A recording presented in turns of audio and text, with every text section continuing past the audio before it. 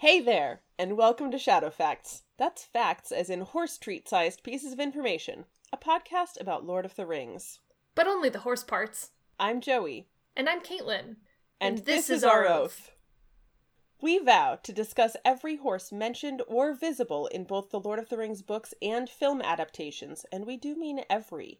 We vow to rank every horse seen above. We vow to rewrite one of Tolkien's songs per episode to be about horses, live on the pod.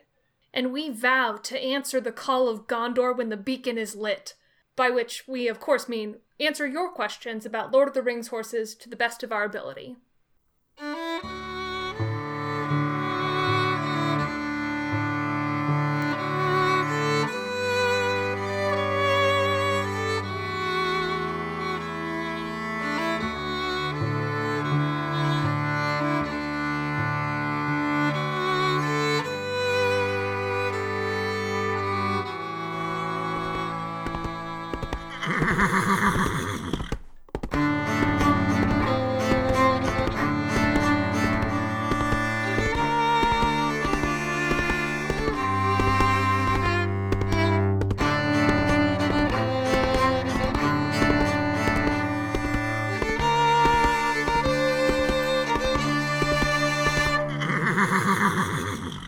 Wow, here we are again. Take a deep breath, because there are so many fucking horses today. There are so many horses. So many horses. There are a lot of horses.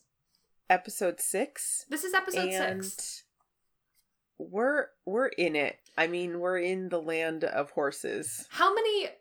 Yes, we are in Rohan, correct. How many hours do you think we spent in, like, horse archiving this time? And I would say usually, like, we watch, I don't know, maybe an hour of the films, like, give or take, and then we usually watch it again.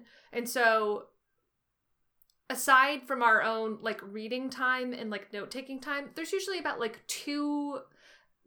not even two. I would say maybe an hour of horse discussion on its own, where we are kind of going back and looking at scenes again and pausing and replaying and debating amongst ourselves what a horse is. Yeah, there's a lot of debate about what a horse is. Hey Joey, what is a horse?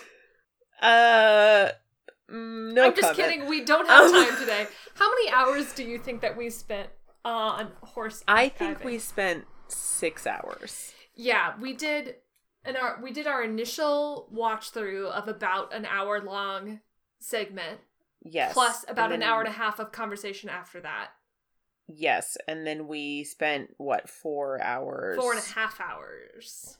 The second. Yeah, I thought half an hour of that was conversation. You know what? Let's be generous and say half an hour of it was, so an even 4 hours. And that was grueling. That night was a little grueling. Like, five and a half hours of horse analysis. Mirroring the arcs of our favorite characters on the screen. You know, it's the second act. They're in it. They're being challenged. Some of them are maybe despairing a little. That's us right now, baby! Yeah. We're being tested. Love by a the little quest. Despair. Just a little. Just a little as a treat. Just to spice things up a little. We start off... Oh, I didn't even open my book to the right spot. What am I doing? Oh, bad start. Okay, the King of the Golden Hall. Yes, and again, as a reminder, we kind of are at the point, Two Towers book is split pretty differently from the movie, so we are asynchronous for a good chunk of the day again, meaning book and movie aren't gonna line up super... It's not a very clean mesh. Yeah, so we're talking about chapters 6 and 7 of the first half of Two Towers, which is book 3, King of the Golden Hall and Helm's Deep. And movie-wise, it is 1 hour, 12 minutes, 40 seconds to 2:01:30. Yeah, which is exactly 15 minutes in if you're on the split discs, as I am. To the next disc, the second disc. To the second disc, yes.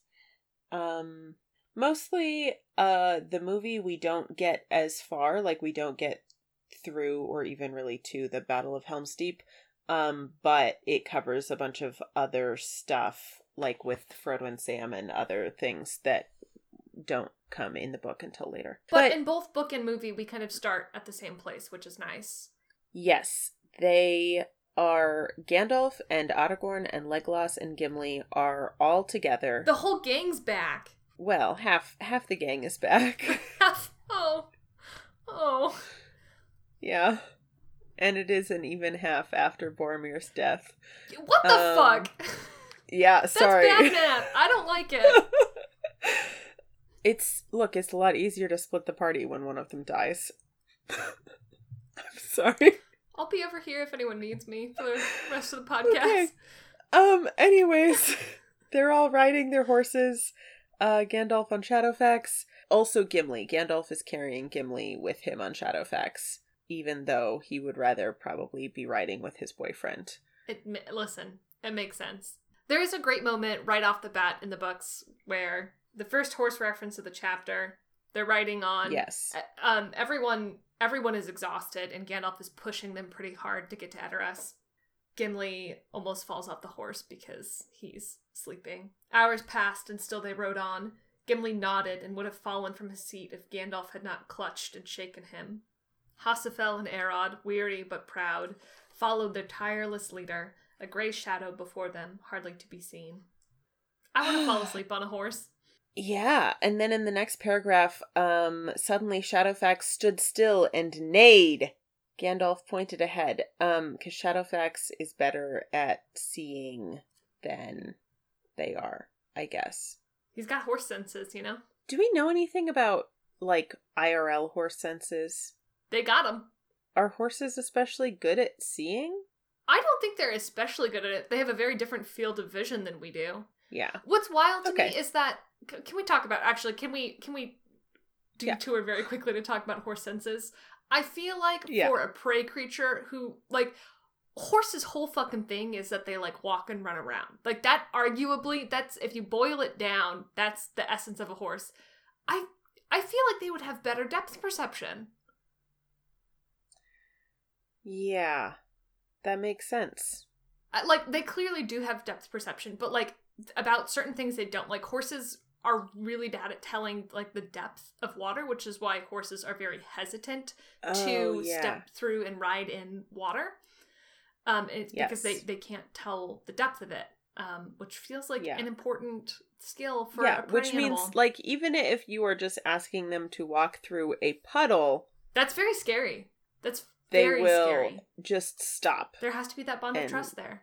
Snort and... Listen, breathe. I don't know about this. I do not know about this. This seems dangerous. Yeah, exactly. They're good at hearing. They got a big ol' nose for sniffing. Yep. Hoofs, I think, are probably not great at touching, TBH.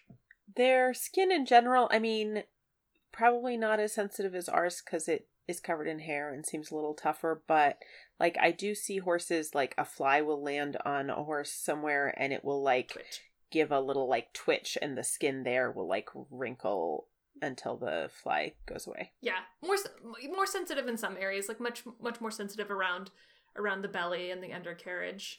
Also, like the nose, definitely. The skin around the nose gets very soft and velvety. Yeah, I'm thinking about that velvety horse nose. Oh, now. I want to touch a velvety horse. I miss horses. Big tongue for tasting. Oats. Salt. Salt. They love to lick salt. Friendship. Yeah, they lick friendship too. And those are the senses of a horse. Indeed. So Shadowfax neighs. Yeah, and it's not really apparent why. I guess they can see, like, a glimmer of gold. They can see Meduseld way, way, way in the distance. Or at least which is Legolas Shadowfax's home. Yes, so Shadowfax is like, hey, look, there's my house. That's my house. Welcome to my crib. Legolas describes it a little bit. And then Gandalf says, Edoras those courts are called, said Gandalf, and Meduseld is that golden hall. There dwells Theoden, son of Thengel, king of the Mark of Rohan. Now the road lies plain to see before us, but we must ride more warily, for war is abroad, and the Rohirrim, the horse lords, do not sleep, even if it seem so from afar. Draw no weapon, speak no haughty word, I counsel you all, until we are come before Theoden's seat. I feel like during that, the special emphasis on speak no haughty word, he is just staring down Gimli and Legolas like, I heard what you did. Behave yourselves this time. Absolutely. On a side, do we know where the emphasis is on, you say Rohirrim? Rohirrim? I feel like it's and Rohirrim. You say Rohirrim. Yeah, I don't actually know. I think I say Rohirrim because that's the way my dad pronounced it when he read to me growing up. And that's how I still pronounce it. And I have not actually checked. And I know... I think they say Rohirrim in the movies, but I might be... Yeah, but I don't agree with all of the movie pronunciations. That's fine. That's okay. Some of them I do. Some of them I don't. There's also variation in the movies. I mean, and I think as any of you have noticed, I pronounce Aragorn the pretentious way. I'm glad you said it so I didn't have to. Yeah, I just because that's like how Aragorn says it and how Gandalf says it, and that's what my brain tells me to do. But many other characters say Aragorn. I have been. This is kind of an aside. Big surprise. I've been rereading Watership Down right now, which has all of the rabbit language in it, and your pronunciation of Rohirrim very much reminds me of like a Lapine word because it's kind of like soft and lolloping. It has kind of the same shape as a lot of that language. Interesting. I have never read Watership Down. I had no idea there were rabbits in it. I know nothing about it. Oh, wild. Wow. Okay, wild. That feels like... I'm surprised. That feels like a touchstone that would be like kind of in your orbit. It's great. I mean, that's very much like where, Redwall and whatnot come from. I like it because there's a whole rabbit language and really interesting kind of creation mythology and folk heroes and whatnot. That's fascinating. I guess, I have never known anything about it, and from the title, I just grouped it with, dystopian novels you're required to read in high school. Oh, no, it's Talking Bunnies. Yeah, and I did not, I'm I'm reeling a little, trying to... It is a little dystopian because the whole thing is these rabbits leave their warren because there's a rabbit with future sight and says something bad is going to happen to the warren, and so it's their very perilous journey to find a new warren, and they encounter a big chunk of the book takes place is they encounter a rabbit dystopia and have to overthrow it. So I see what you're getting at there. Okay. Yeah. It has the classic, it has an animated adaptation from the 70s, which is fucked up 70s animation, which should not be for children because it is too scary. Yeah, absolutely. Okay, well, rabbits are great, but this podcast is about horses, so... Yeah, I'm sorry, we do not have time for this today. We have so much ground to cover. No, it's okay. Also, on page 111, they come to a ford. Over the stream, there was a ford between low banks, much trampled by the passage of horses. And then they see the flowers, Evermind or Symbolmuna? Mm-hmm. I don't remember how that was pronounced. I think the Y was like a U, though, which grows on the barrows of the sires of Theoden. It's interesting because we get it in the book here, Gandalf just talks about it on the way, but they worked it into the film really nicely. Yeah. That is a good moment. Theodred's funeral. So speaking of the movie, was there anything? There's nothing yet until they hit Edoras proper in the movie. Oh right, because we just see them approach from Eowyn's perspective mostly. Eowyn. I mean, there are some shots of them riding, today, but yeah. We have so many horses to cover today, but the truth of it is today is the Eowyn podcast. Yeah. Can we take a moment to dreamy sigh about Eowyn? We'll get there. She's great. What I have next in the book is Aragorn recites a poem in the Rohirrim language, which is the really beautiful poem that they use in the movie as Theoden's of like, as Theoden is armoring for the final charge in Helm's Deep, when he is kind of grappling with the possible fall of his kingdom. It's a really beautiful little poem that starts, "Where now the horse and the rider? Where is the horn that was blowing?" And it says, "Thus spoke a forgotten poet long ago in Rohan, recalling how tall and fair was Eorl the Young, who rode down out of the north, and there were wings upon the feet of his steed, Felarof, father of horses. So men still sing in the evening." And I was curious about said Felarof. About that fella? Yeah. And here is what lotr.fandom.com, the one wiki to rule them all, says about it. Yeah. The horse tamer Leod, father of Eorl the Young, attempted to tame a captured white colt. However, when he attempted to ride the horse, it threw him, resulting in his death. Oh. His orphaned son, the story is like more intense than I expected it to be, honestly. His orphaned son Eorl hunted down the horse, but instead of killing it, he demanded that it serve him as payment for causing his father's death. The horse accepted this, taking the name Felarof, a name said to mean very valiant or very strong. It was said that Felarof could understand the speech of men. Okay, that's what I was getting to. What is with all these old-timey horses who just spoke? Yeah, I also... Because that's the second reference we get within the books to a horse that spoke. I think this is the horse that... Oh, is that the same horse? Yes. It just wasn't named before.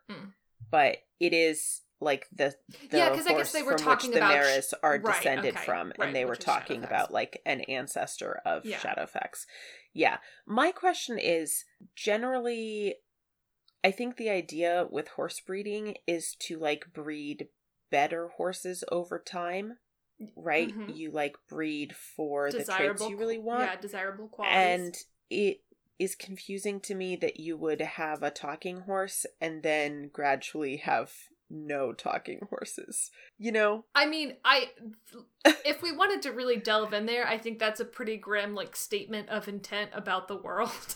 Yeah. And I guess I don't know if Tolkien was meant it in that way or if it's more of a sign of like magic dying. No, that's exactly how way, I interpret like, it. The elves are like like the ending and things. The Age of Legends, like the zenith of this world has already like come and passed, and the highest highs are long behind us, like talking horses. Yeah, that is a weird little wrinkle though. Yeah. That and that one talking fox from the first book. Yeah. I mean, the fox doesn't talk. It just thinks to itself in its head, but in a very, person-like way. Wow, so that's Felarof. That's Felarof. What a fella. The father of horses. What a fella. Mm-hmm. Grandpappy of all. Grandsire, I guess, if it's a horse. Yeah. Anyways, moving on. Yeah, so then they arrive, and I guess we should jump to the movie for a little bit and then come back. No, we should keep going, because this is like before they actually get to Edoras proper.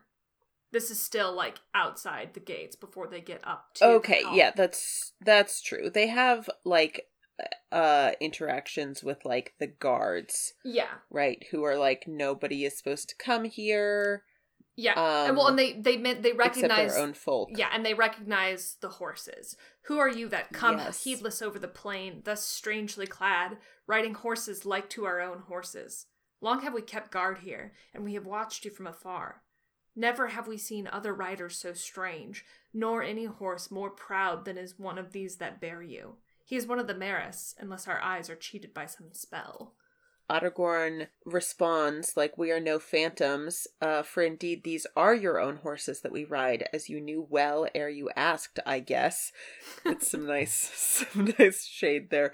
But seldom does thief ride home to the stable. Here are Hasufel and Arad, that Eomer, the third marshal of the Mark, lent to us only 2 days ago. We bring them back now, even as we promised him.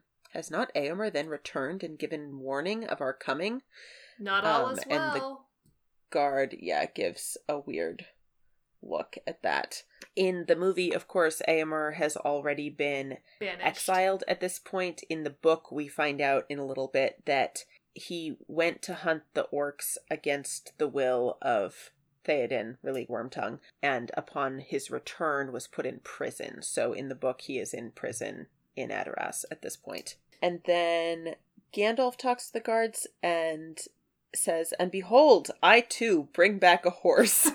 Here is Shadowfax the Great, whom no other hand can tame." He cannot resist a stage. He is such a ham. He loves the drama. I mean, that whole scene where he, like, meets up with the 3 hunters in Fangorn and, like, they're so freaked out because they think he's Saruman. Like, he could have just been like, right off the bat, "Have hey, no it's fear, me. I'm Gandalf." Hi. And instead, he's this whole he's thing. so weird about it. Yeah. So they get waved through by these guards to continue into Medasold, or continue into Edoras up to Medasold, the Golden Hall, and to meet with Theoden.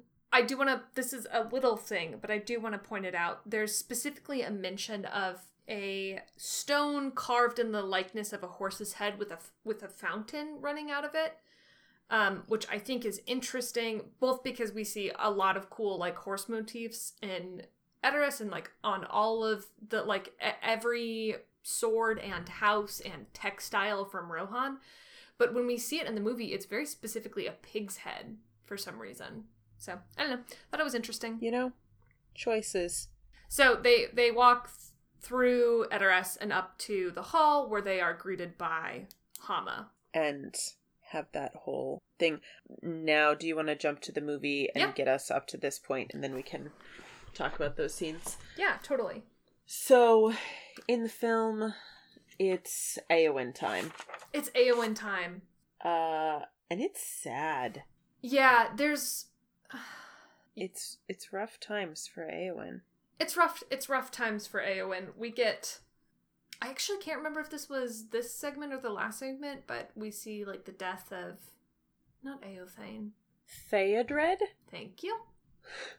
Yes. We see... Yeah, and Grima says the thing to her about, like, "Oh yeah, he died in the night, isn't it sad?" And it kind of seems like he maybe made sure that Theodred died in the night, but it's unclear. Yeah, I mean, there's definitely some menace there, but also, like, when he was first brought back, like, her reaction to his injury seemed pretty clear, like...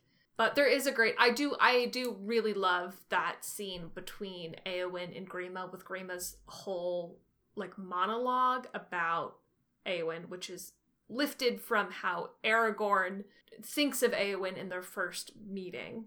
But creepier. But creepier. But it's such a strong monologue. Like, Brad Dourif is so great and loathable.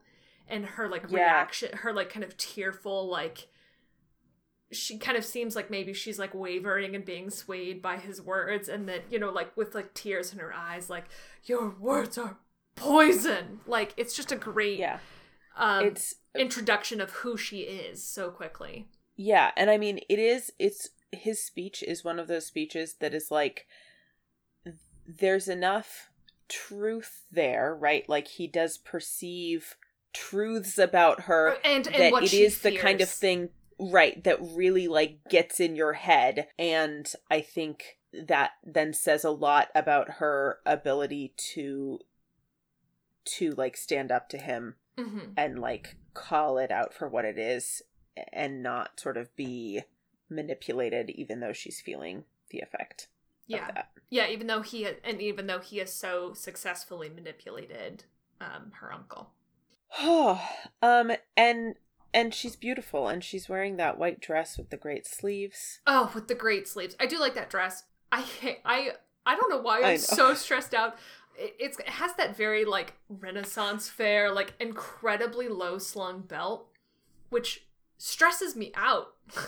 Yeah, I mean, that low slung belt was a real thing, although not in the Renaissance. It was earlier than that. But I know Ren fairs are not really... No. That, like, Renaissance-centric I either. understand that there's, like, a historical precedent for it, but, like, that I don't know why that particular like single cut dress with the very low slung belt. It just honestly, I think that like silhouette with the low belt, there's a lot of like early 2000s fashion that was using the same, you know, proportions and things, and I think it makes sense for people of our age and generation to have sort of like a visceral so you're saying dislike of them. It stresses me out because it makes me flash back to like low cut jeans. Yes. Yeah, I'll buy that. We can't ever go back there. You can't make me. Like, if you think of, like, Paris Hilton at, like, God. the apex of, like, the lowest jeans, right? Like, everything she was wearing, it's that. And, of course, like, it's not like that on Éowyn, but I think it triggers something in your brain. The fight or flight response of low-rise jeans. Yeah, I think that's accurate.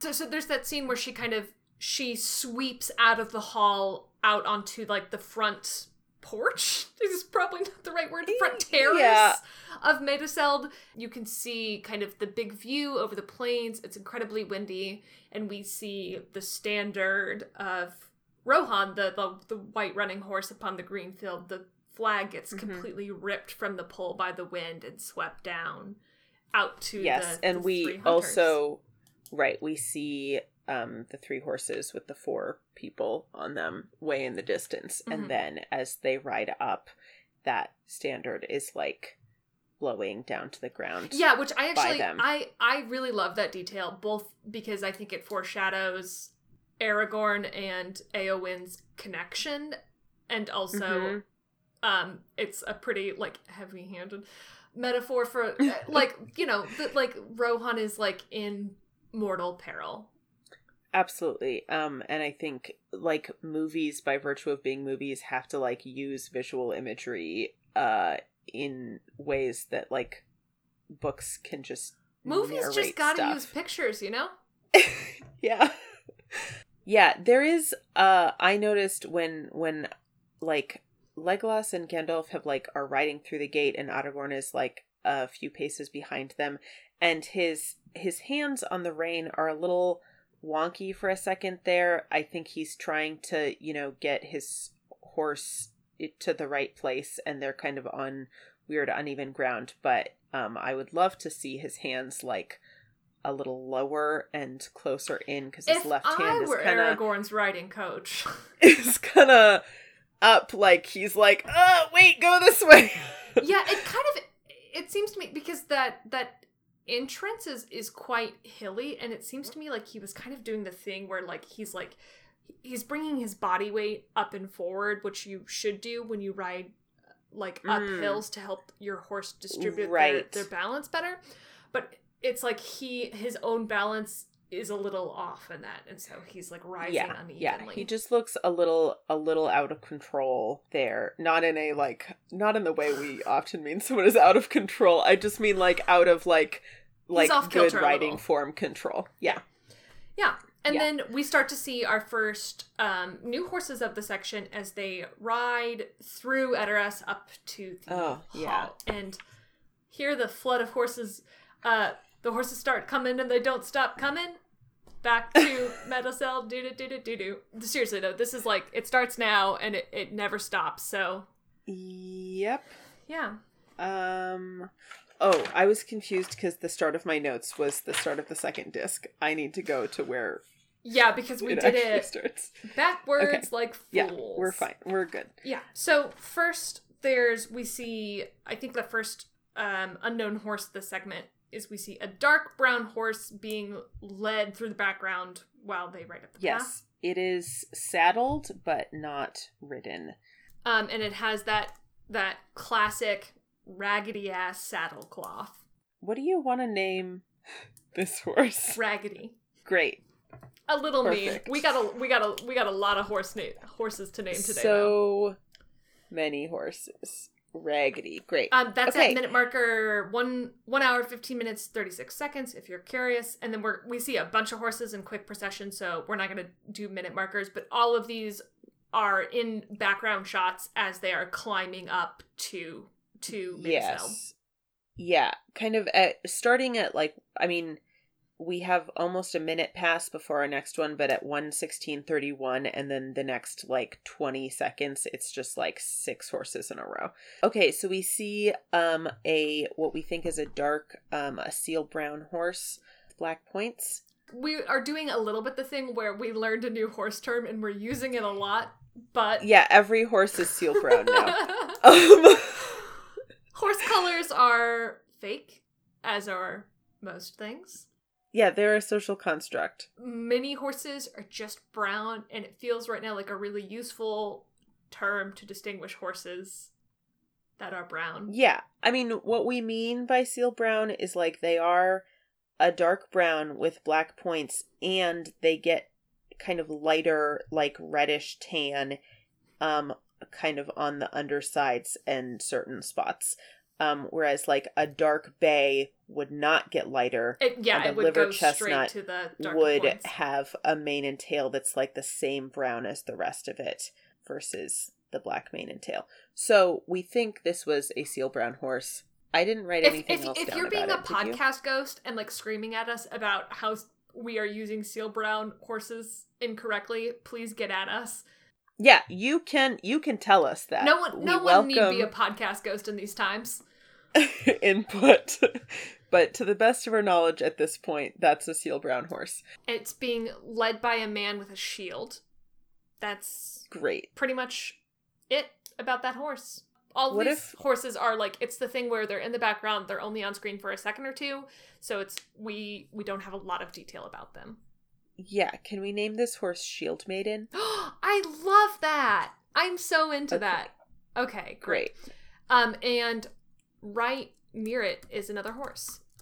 Yes, a dark chestnut with kind of that lighter nose. Lots of chestnuts, their noses kind of go a little gray because the hair kind of fades out and you see like the dark skin underneath, but it's not dark. Mm-hmm. I don't know what I'm saying. Those 3 clone chestnuts that are in the scene with Éomer all kind of have that gray nose look. Anyways, so that's what I wrote down. Dark chestnut with lighter nose. It was chomping at its bit. I think we should name this horse Impatient. Great. Impatient or Impatience? Either one. Maybe Impatience. Impatient feels better as a name, though, even though the other is... We can do Impatient. Okay. That's fine. Okay. Horses can be named adjectives. You're right. They can. I'm sure I've, like, heard of a horse named Handsome before, so, like... Yeah. You know, actually, yes. Good point. Okay. Up next, we get some cool horses with some cool stars. Yeah, we've got a dark bay with a star. And we have a chestnut with a star, which I wrote V shy and cute. Oh, that's very cute. Yeah, because that chestnut, if I'm remembering correctly, this chestnut is like hidden behind an old lady who just has a big bundle of sticks hidden behind the stick lady. So that, and I feel like those were both kind of like in a courtyard. Yeah. It's the little star horses. It's the little cutout. There's like some carts around. Yeah. What about... what do you want to call that dark bay with the star? Well, I'm thinking because they both have stars and they're, like, standing next to each other, what if we did, like, a match set name? Like, we could do, like, Comet and Tail or something? Yeah. I was gonna say Comet and Blaze, but it doesn't have a blaze. There is, in fact, no blaze. We could do Star One. We could do Star and Star spelled differently.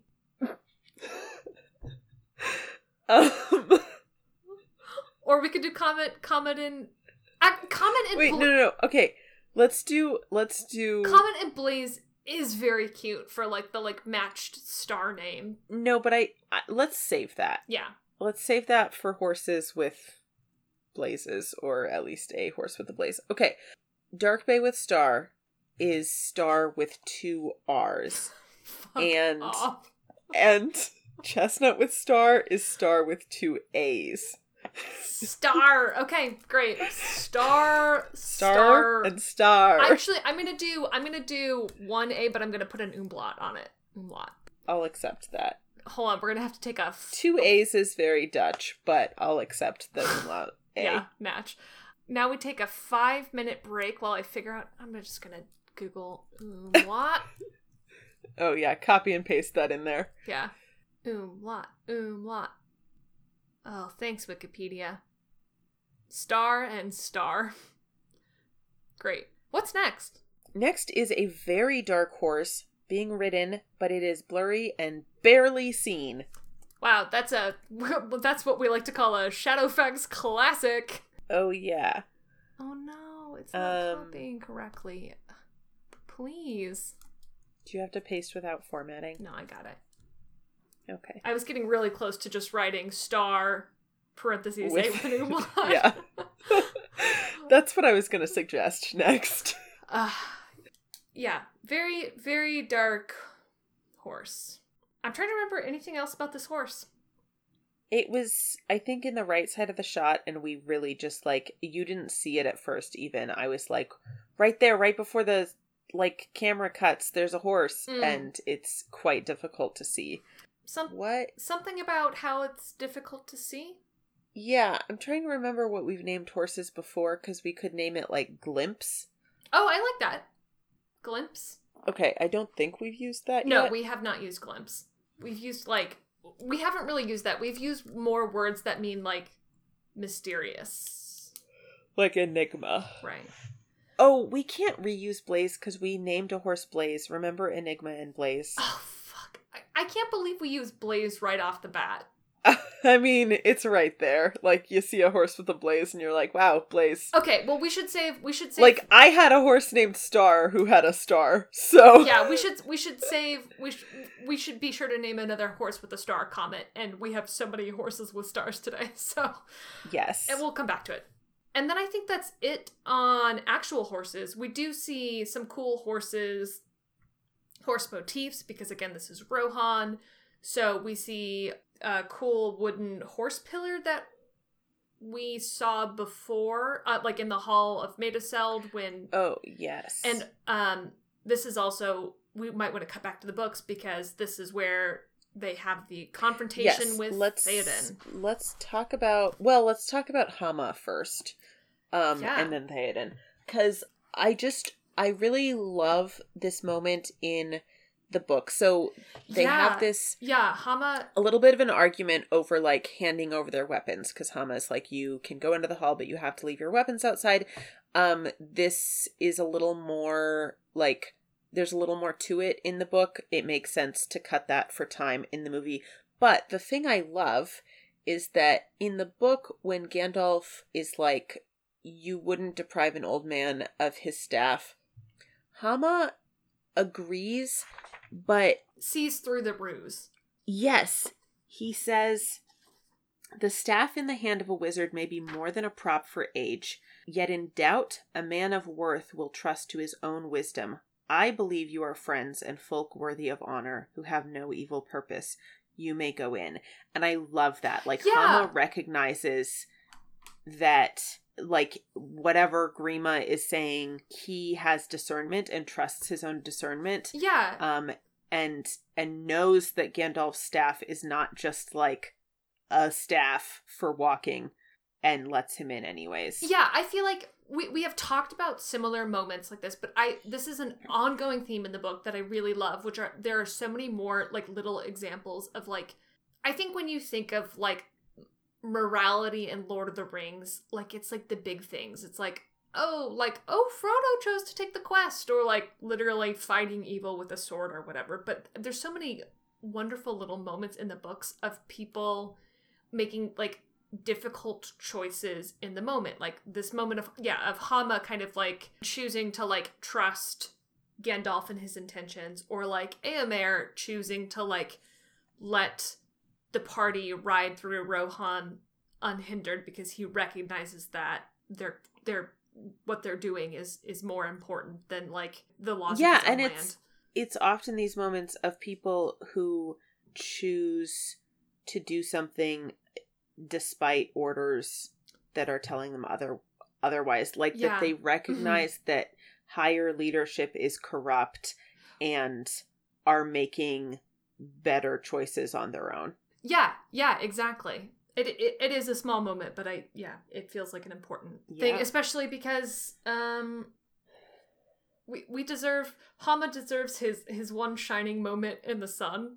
Yeah, I mean, Hama has some great characterization there. Rip. Mm-hmm. I do also want to, the next, like, horse reference in the book we have is a tapestry on the wall. Yeah. That says, but upon one form in the woven cloths on the wall, the sunlight fell, a young man upon a white horse. He was blowing a great horn, and his yellow hair was flying in the wind. The horse's head was lifted, and its nostrils were wide and red as it neighed, smelling battle afar. Foaming water, green and white, rushed and curled about its knees. And Aragorn says, Behold, Eorl the Young! Thus he rode out of the north to the battle of the field of Celebrant. Cool horse. That's Felaroth. I'm guessing. Yeah, that makes sense.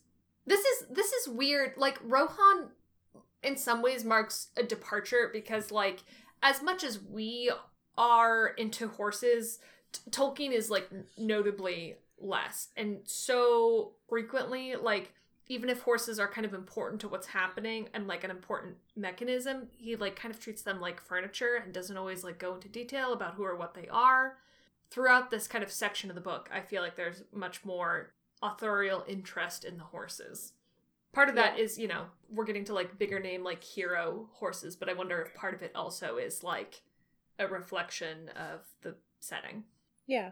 So we see Theoden, and behind Theoden, there are some banners. Yes, in the movie. Yes, in the movie. Can you tell us what's on those banners, Caitlin? I cannot. I do not have it written down. Presumably some horses. Yeah, the answer I was looking for was just horses. Oh, yeah. Run it past me again. Can you tell us what is on those banners, Horses, Caitlin? Thanks for asking. Great. So we have the green and white, and then there's a blue one and a red one, each with a horse. And then there are a couple other banners, but they have, like, just suns and things on them, I think. Yeah, so the sun mirrors the sun motif, which is like the big metal inlay on the Hall of Medusel. Yes. It's a recurring motif. In the behind the scenes, the set dressers who made the set had kind of an interesting thing talking about how those different banners are supposed to represent the different cultures inside of Rohan, that it's not like a monolith and there are these different backgrounds. Interesting.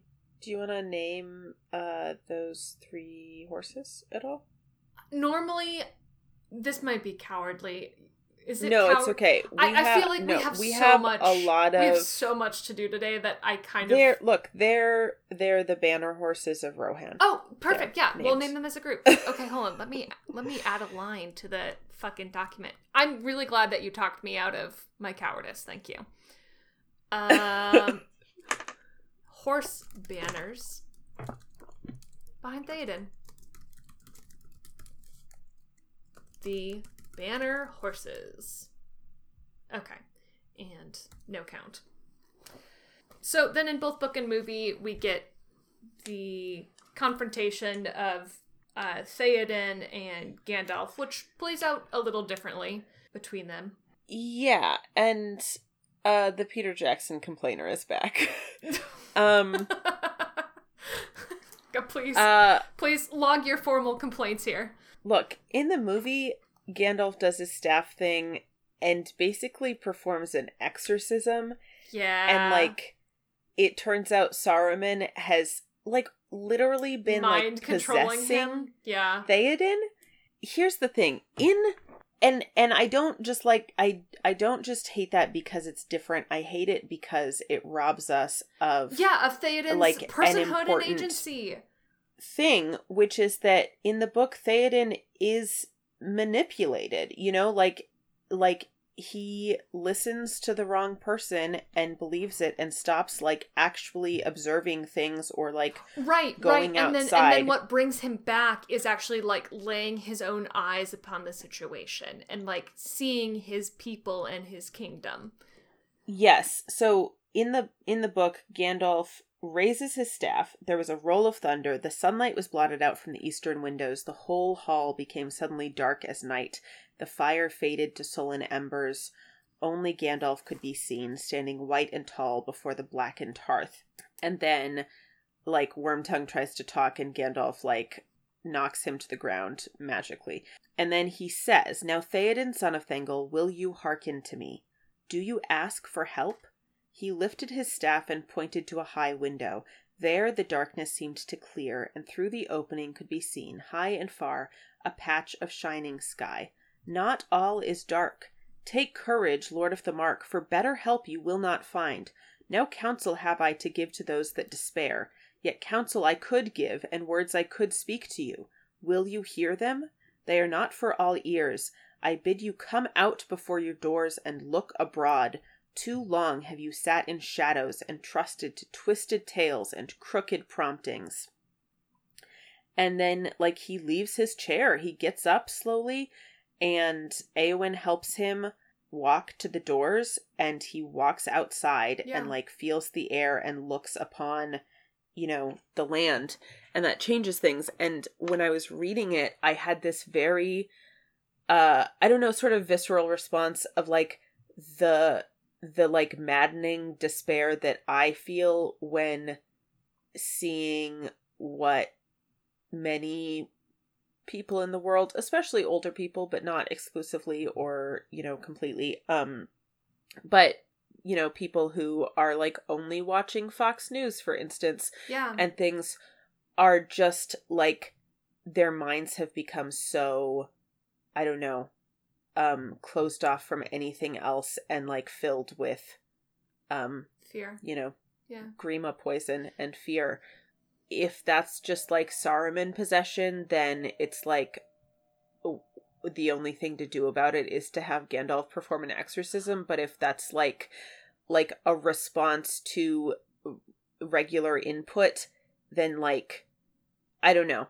No, it's a richer and more relevant story. I completely agree. I think I am less of a Peter Jackson complainer than you, but, like, I think where the movies, in the moments that the movies fall apart for me, it's because they place spectacle over humanity. And, like, the humanity of these books is, I think, is their most enduring quality.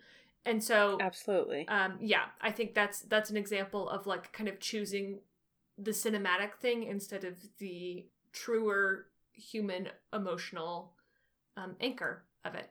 Yeah. I also absolutely. I do want to point out that before that, Shadowfax is, like, a point of contention in Grima. Oh, and, yes. There's they're, like, some bickering. Great lines there. Like, Theoden says, when he receives Gandalf quite frostily, "I will not deceive you. When I heard that Shadowfax had come back riderless, I rejoiced at the return of the horse, but still more at the lack of the rider." Which, ouch! Yeah. And then Grima points line. out, like, how selfish and audacious Gandalf is for, like, taking Shadowfax when the king offered him a mount of any of the mounts as, like, a reason that Gandalf can't be trusted. Yeah, he says, like, that my lord bade you choose any horse that you would and be gone, and to the wonder of all, you took Shadowfax in your insolence. Wow, Gandalf, who would have believed it? Right? There's a song about Lothlorien? Because also, like, Grima, an ongoing thing, Grima insults oh, yes. Galadriel and says she's, like, the spinner of webs and deceit and whatnot. And I love that throughout the books, everyone is like, you know, war is fine, but I draw the line at disrespecting women.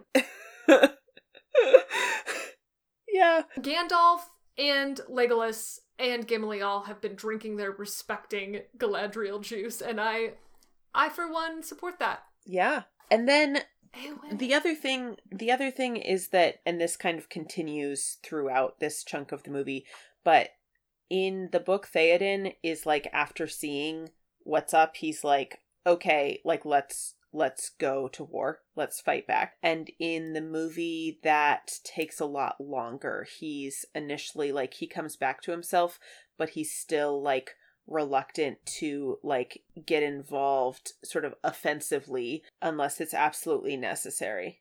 Yeah, and he's much pricklier about Aragorn's presence, which I think was an intentional choice in the book to play up the like Rohan Gondor conflict, which will become important later. But and then let's talk about. Can we talk about Éowyn? Yeah, that's what I was going to say. Let's talk about Éowyn. Can I read the section where her like introduction? Yeah. It's so good. So, in the book, she is just like the woman who has been standing behind Theoden and then helped him out to the porch. And then Theoden calls her over. He says, "Go, Éowyn, sister daughter. The time for fear is past." The woman turned and went slowly into the house. As she passed the doors, she turned and looked back. Grave and thoughtful was her glance as she looked on the king with cool pity in her eyes. Very fair was her face, and her long hair was like a river of gold. Slender and tall she was in her white robe girt with silver, but strong she seemed, and stern as steel, a daughter of kings. Thus Aragorn for the first time in the full light of day beheld Éowyn, Lady of Rohan, and thought her fair and cold, like a morning of pale spring that has not yet come to womanhood.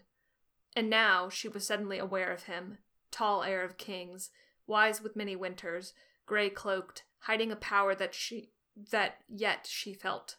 For a moment, still as stone, she stood, then turning swiftly, she was gone.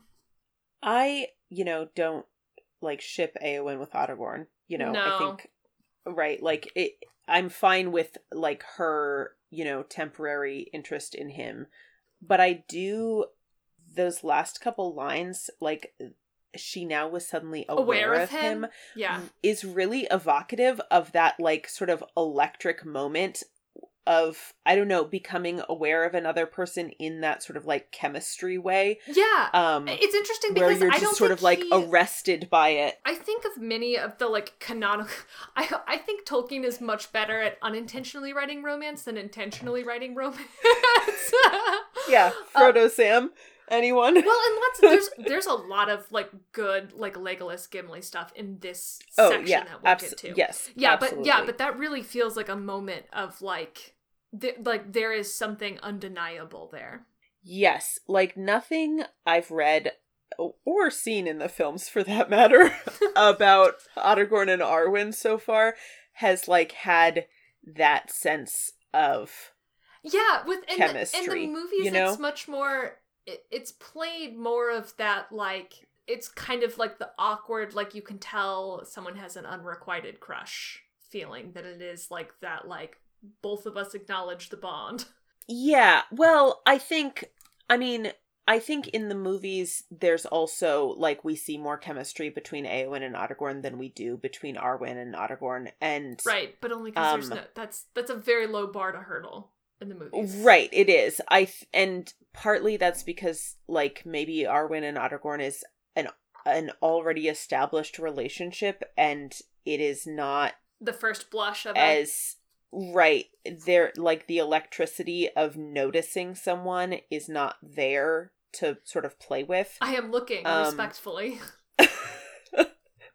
But it's also because Éowyn is literally more human character. Yeah.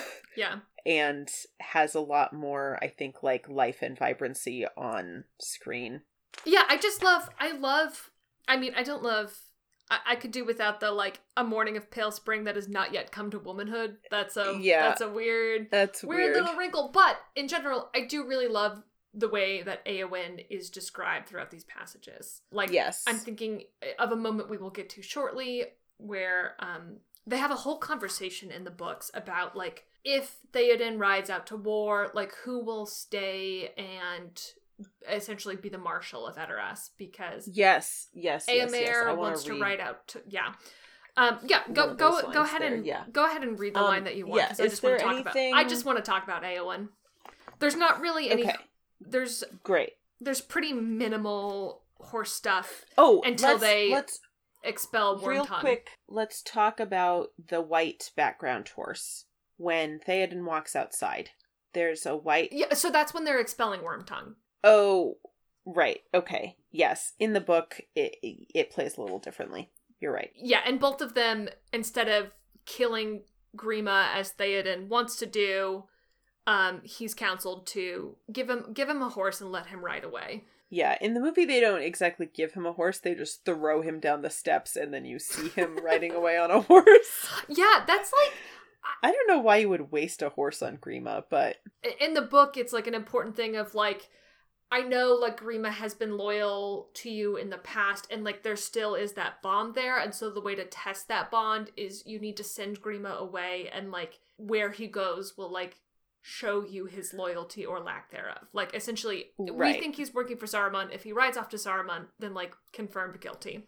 Right, you know. And the movie is like, it does not make any sense for like, okay, like now run back to the person you've been spying on us for. Yeah.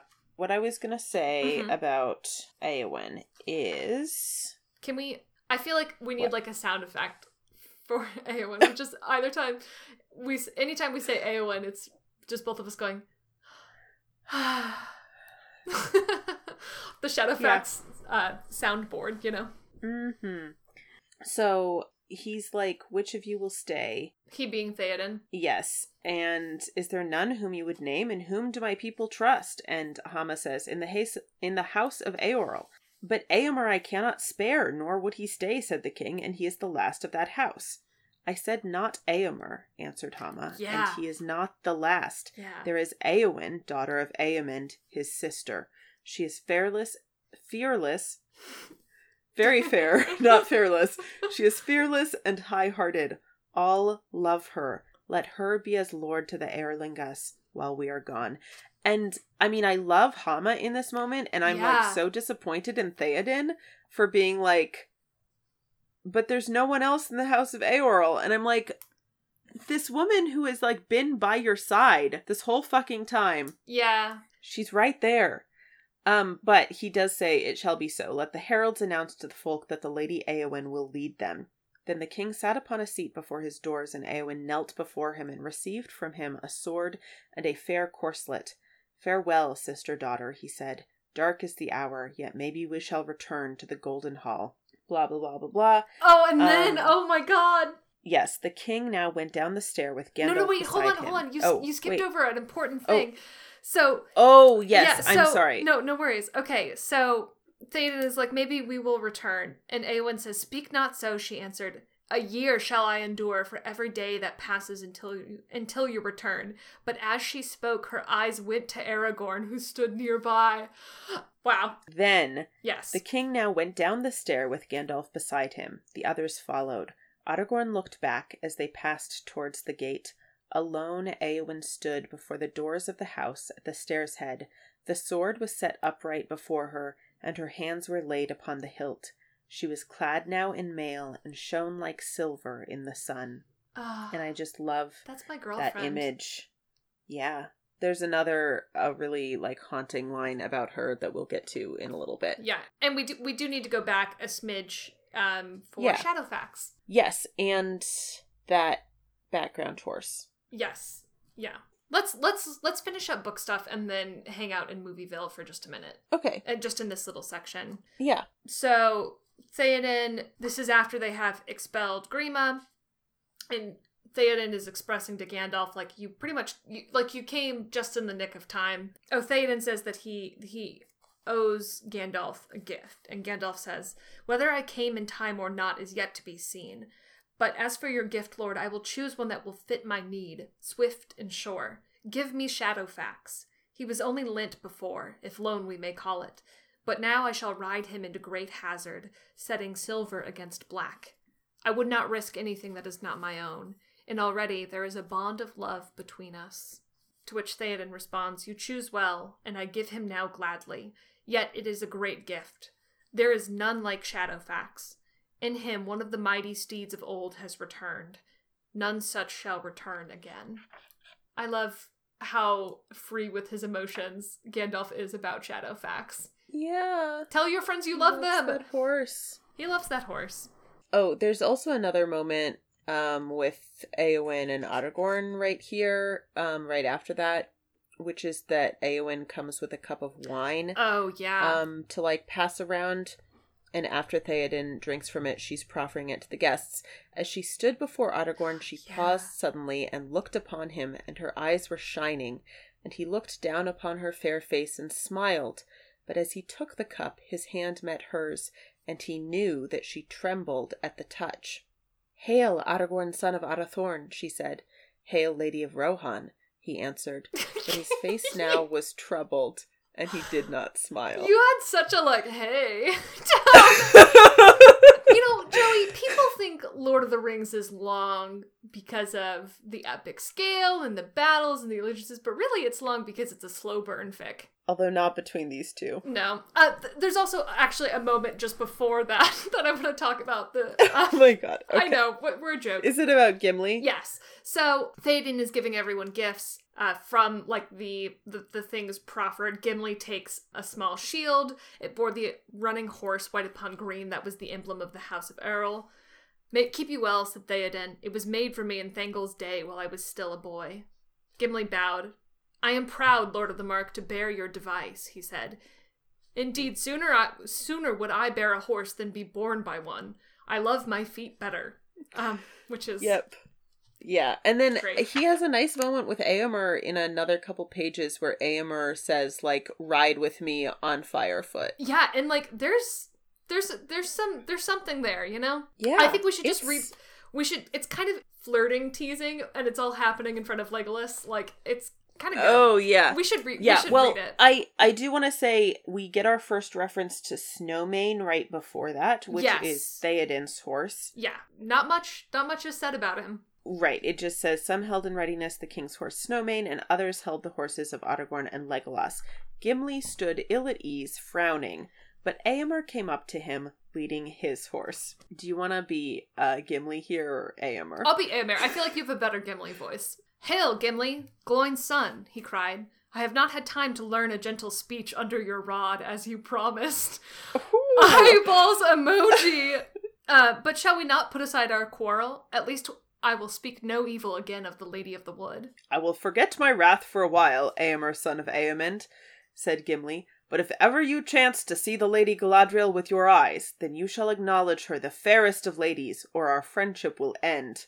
"So be it," said Éomer.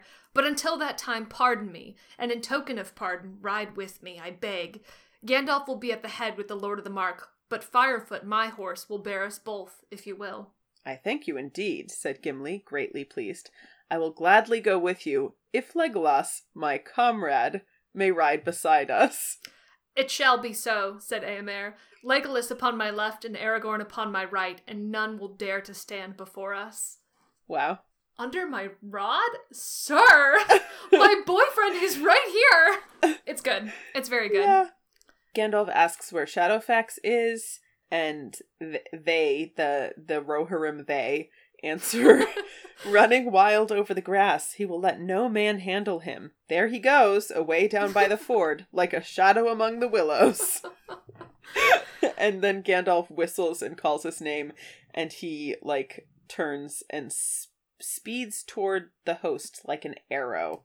And next, they head out, and that's where things diverge from the movie quite a bit, so I think we should go back to the movie. Yes, I want to read the last line of this chapter, please. Which is that, the last, "Then the king raised his hand, and with a rush like the sudden onset of a great wind, the last host of Rohan rode thundering into the west. It's so good. Far over the plain, Éowyn saw the glitter of their spears as she stood still, alone before the doors of the silent house." Oh! I'm literally gonna cry. It's just so tragic. It's so tragic. Éowyn has been, in so many significant ways, abandoned by the people around her. Abandoned by death, abandoned by retreat into the inner self, literally left by her brother. Yeah. Yeah. It's really sad. So, in the movie. Back to so many horses. This is not a horse. This is during the Grima. I guess not during the Grima expulsion scene. But there's a scene when Theoden is coming back to himself, both in book and movies, where Gandalf suggests that he would remember the strength of his hands better if it gripped his sword. Oh, yes. And yes. We did want to point this out because this is a recurring motif in Rohan. It's very cool. It's kind of double horse heads, like touching nose to nose, so it's almost heart-shaped, and that forms the guard of the sword, which is very rad. Yes. It's really good looking. It's good. Yeah, it's very good looking. Also, we can't see it very well in this segment, but we've seen it before. Eomer's, not to be like a sword gay on Maine, but please be a sword gay on Maine. Eomer's has the same motif, but instead of being the two horse heads face to face, it's one per side, so it's like asymmetrical, and so his sheath is like cut to accommodate that, which is really cool. Swords. So Theoden goes outside, and we see a little white horse in the background. Yes, this is like, Grima is like on the ground, cowering. Yeah. This is 1:23:13 in the movie. So only 6.5 minutes have passed since the last horse we saw. Yeah. And there's just a little white horse, saddled and tethered, like, in the courtyard in the background, like, below where they're standing on the we see him through the crowd, so we can't see all of him. Joey pointed out, it's definitely a horse and not a pony. It doesn't have pony proportions or pony height, but it does seem to have kind of short legs. But, like, more, like, delicate petite than, like, the stoutness that ponies often have. Yeah, absolutely. What do you want to call this horse? Hope. Wow, that's such a name for this little horse. Hope. I know, but it's interesting because, like, we've just come out of the hall, and then there's just, I don't know, there's this little white horse in the distance, and it's, like, ready to go. Like, it's saddled and, like, tethered, and... I don't know. It seems symbolic to me. I like it. I mean, that's definitely, it's a turning point. And then we see Grima, like 32 seconds later, on a black horse. Yeah, which is significant because we don't see that many, like, actually black horses, and they talk about how the, like, aesthetically goth forces of Sauron have pretty much, like, stripped Rohan of their black horses. I feel like we should... how... Yeah. I said what I said earlier about, like, movies being a visual medium, right? And, like, relying on visual imagery. And sometimes that's great. And sometimes I wonder if it's actually, like, harder to avoid kind of lazy shortcuts in movies than in books because we're relying on visual imagery. Because you have so much less time to convey information that you have to rely more heavily upon, like, the common denominator. And I don't think that's, like, an excuse for racism, for example. Yeah. But I don't know, I've been thinking about, like, what, like, could you make a non-racist Lord of the Rings adaptation? That's one question that's been floating in my head.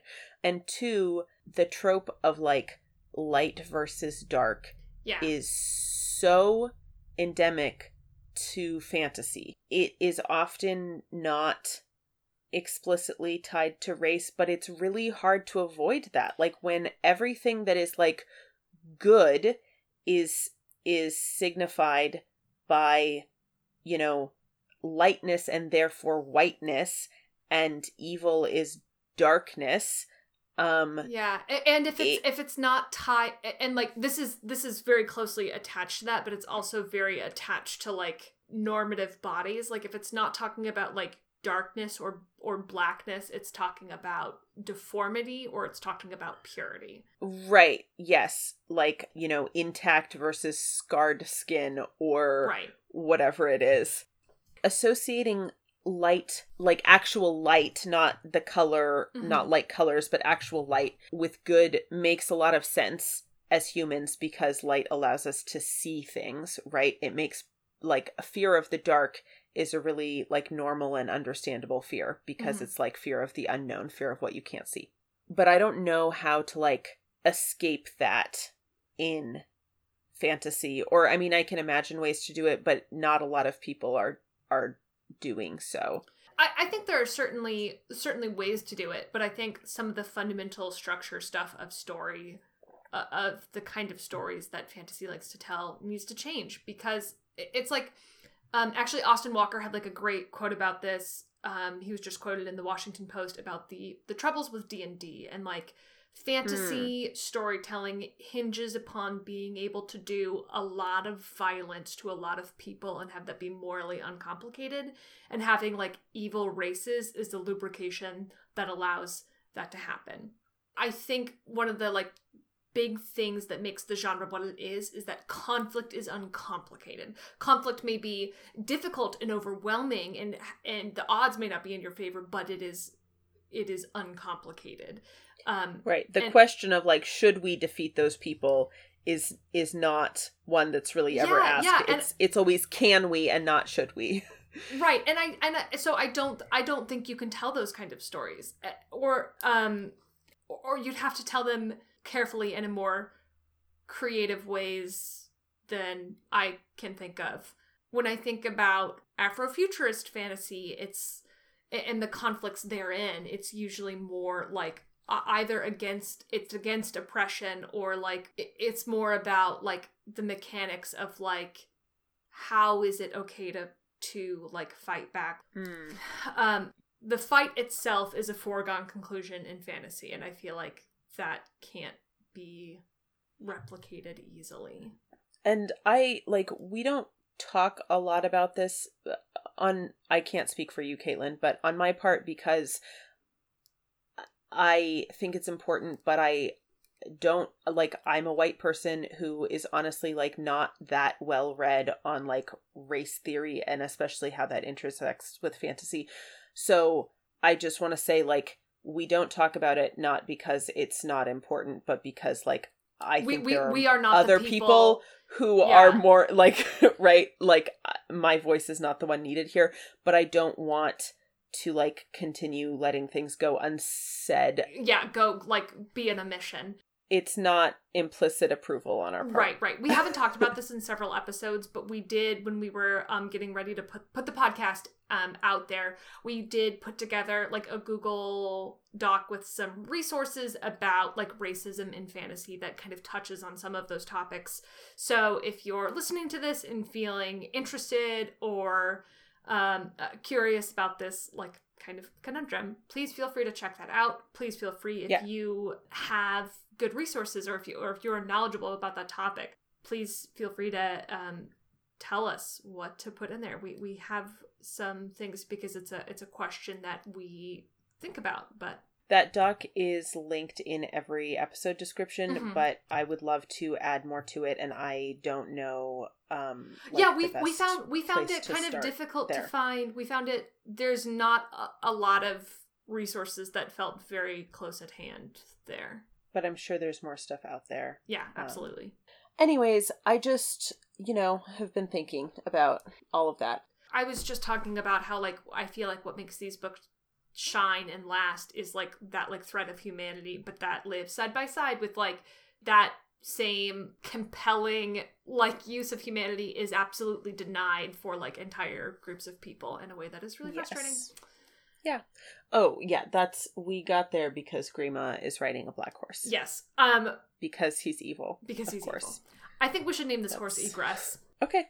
And then we see an old friend, Geralt, arrives. Oh, yeah. With the two kids who, Eothane and Freda, who escaped the slaughter of their village to bring news to Edoras that, heavy scare quotes, wild men of the north are attacking. Yes.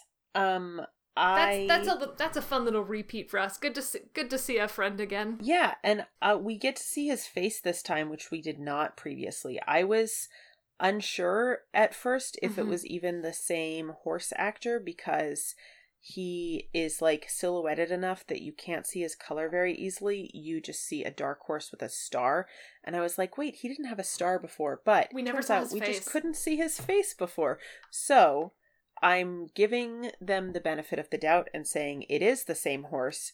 He's a seal brown horse with a star. Important horse update. Geralt has a star. Is a star and has a star. Oh, great. Okay, my next movie note is diagram. Yeah, so this is where things start getting messy. There's kind of a so what's happening in the movie is Theoden decides to evacuate everyone to Helm's Deep, and so we get a lot of shots of characters preparing to leave Edoras. This group of horses, they're a bunch of guards. I guess not guards. Everyone is kind of military adjacent. It's a bunch of dudes on horses in kind of like a V formation. I guess they're Rohirrim, right? Yeah. I mean, do you call every person from Rohan Rohirrim, or is it Rohirrim, I think, very specifically applies to the fighters of Rohan. Okay, so I would call anyone with like a helm on a horse Rohirrim. Or Rohirrim. But yes. Rohirrim is so cute. It's like a little soft, bouncy word. Rohirrim. This moment is at 1 hour, 29 minutes, and 12 seconds if you want to see what the fuck we're talking about, which will be a constant theme of this episode. But we're kind of going to start at the point of the V and work up the left wing. So in front... Oh, are we? Okay, great. That's how I have them numbered. No, that's fine. I just don't have them numbered. I just have it drawn out. Yeah, that's how I have them numbered. So I would like to go that way. Yeah. In front, there is a bay horse with a little snip that has rear white socks and dark points in front, which is a great combo. That's what I also wrote. Glad we're on the same page. Listen, we can joke about that now, but we have another thing coming. Just you wait. What do we want to call this horse? He's at the front. He's leading. He's leading the flock. Like a mother hen. I was gonna say like a goose. Oh. Yeah, that makes more sense. Let's call him Goose, because it is a nice bee. Yeah. Or her. I feel like we gender all horses. We do. Male, except for a few exceptions. We should be better about that. Yeah, I have been having thoughts about that too, that like any animal I see on the internet I call a little man, and I don't fully know what that's about, except maybe it's a way of we live in a interacting weird, with deeply gendered society that doesn't feel threatening. Oh, that's no, I hear where you're coming from. I'm not like shouting you down, but that's right. Boy. And probably paired with a reluctance to be infantilizing about femininity. Yeah. Right? Like, I don't want every cute thing to be a little girl. Mm-hmm. Yeah. And there's definitely, that's part of it. Like, saying something is a little boy feels way less loaded to me than saying something is a little girl because we live in a society. I understand that is not like a perfect solution. Like, I think this makes me think of like the like infantilization of like trans men. Yeah. Yes, definitely. And this is not like I am just saying some thoughts I've been having that are not in any way like this is not a manifesto about gender at large. This is an observation about like I'm starting to try to like untangle these thoughts in my head, and I have just like been very aware recently that should be quick and easy of the way we gender animals and things. Anyways, we could apply the singular they to horses. This horse is named Goose, and we love them. We love them. What's next? A white horse to the left. That's it. Just a white horse. Can't see a lot about it. It's got ears. It's got eyes and a nose. Oh, I went on a journey there. I'm not sure where. Wow. What should we name this horse? Okay, I have an idea. I have an idea. Okay. This is stupid. Yeah, what's okay, your so idea? you know how the king's horse is named Snowmane? Yeah. And also, like, a common suffix in Rohan stuff is Thane. What if we named this horse Snow Thane? Oh, yeah, I like that. Oh, wow. Okay. That was a softer pitch than I expected. Snow Thane. Look, we have too many horses to name today for me to be stubborn about things. scruples are a luxury. Anyways, next horse. It's now also... we have another white horse that has no and we distinguishing can't even really see it characteristics. because it's mostly hidden behind the other horse. Snowthane the Second. We could... Okay, we could, remember we could how in your game of Stardew Valley with your mom, you had a cow named Beku. And Beck2. And then the second one was Beck2. I'm not sure what the analog here is, but that's what I'm thinking about. Yeah, I was actually thinking very similar. It was something about, like, twin or shadow. Snowthane. Snow Twain. Snow Twain! Ah, yes. Okay, there it is. Okay. Snowthane and Snow Twain. Great. And then we have a Darkish Bay. Yeah, which is the last horse on the left side of this V. Just a good little dark bay. I mean, so we've been very into Blaseball. Oh, yeah. And I root for the Baltimore Crabs. And of course in Baltimore, Old Bay is a big deal, especially who doesn't love the flavor? Crabs. Who doesn't love the flavor? Old Bay. Old Bay. I mean, Baltimore Crabs talk more about the oldest bay, where the mother crab lives. I think it's a whole thing. Anyways, I feel like I can't know that as like a non-crab. Like I feel like you are sharing knowledge with me that was not meant for me. The mother crab. Look. She has many names. Old Bay. I will not speak any of the real ones. Thank you, please. But that horse is named Old Bay. My tender mortal ears. Old Bay, perfect. So this is like kind of jumps back to the other side of the V, right. To the right of Goose. To the right of Goose. And this is kind of a lighter bay, and we think it might have front points. It's a little hard to tell. There's a lot of horse legs. There's a lot going on. Wait, it wouldn't be a chestnut. I wrote points. Chestnut or bay ? I wrote black points. It's a light bay. Yeah. Okay, then yes. So did I say chestnut? Bay. I don't. No, you did not. I'm just looking at my notes, which said chestnut or bay. Okay. Yeah. So yeah, a light bay with front points. I think is what we'll call that. Trust the notes. You know. Yes. Great. Another. How about we name this horse Standard? Love that, because it's the factory made. That's very cute. That's a Standard Bay. Yeah. And also it's nice because we've been talking about the Rohan Standard, wait, I'm sorry. Should we save Standard for the name of one of the horses that we will spend quite a bit of time on later that is actually carrying a standard? No. Okay. Wow. Asked and answered. I love the authority. I love the confidence. Moving on. Number 6, a chestnut with front white socks and one rear sock. Yes, I've started drawing just like little circles for socks, so it'll be like 3 circles in like like a backwards L. Are we creating our own horse runes? It's like horse shorthand. Wow, stenography. Let's name this one Stenography. Great. It's a little anachronistic, but maybe we could just name him Steno for short. Yeah. Okay. So that's 1, 2, 3, 4, 5, 6 horses down. 6 horses. And just a few seconds later, we see more background horses. There's a group of 2 this time. First, we have just a dark bay. Yeah, is that the mounted guard like behind Tama?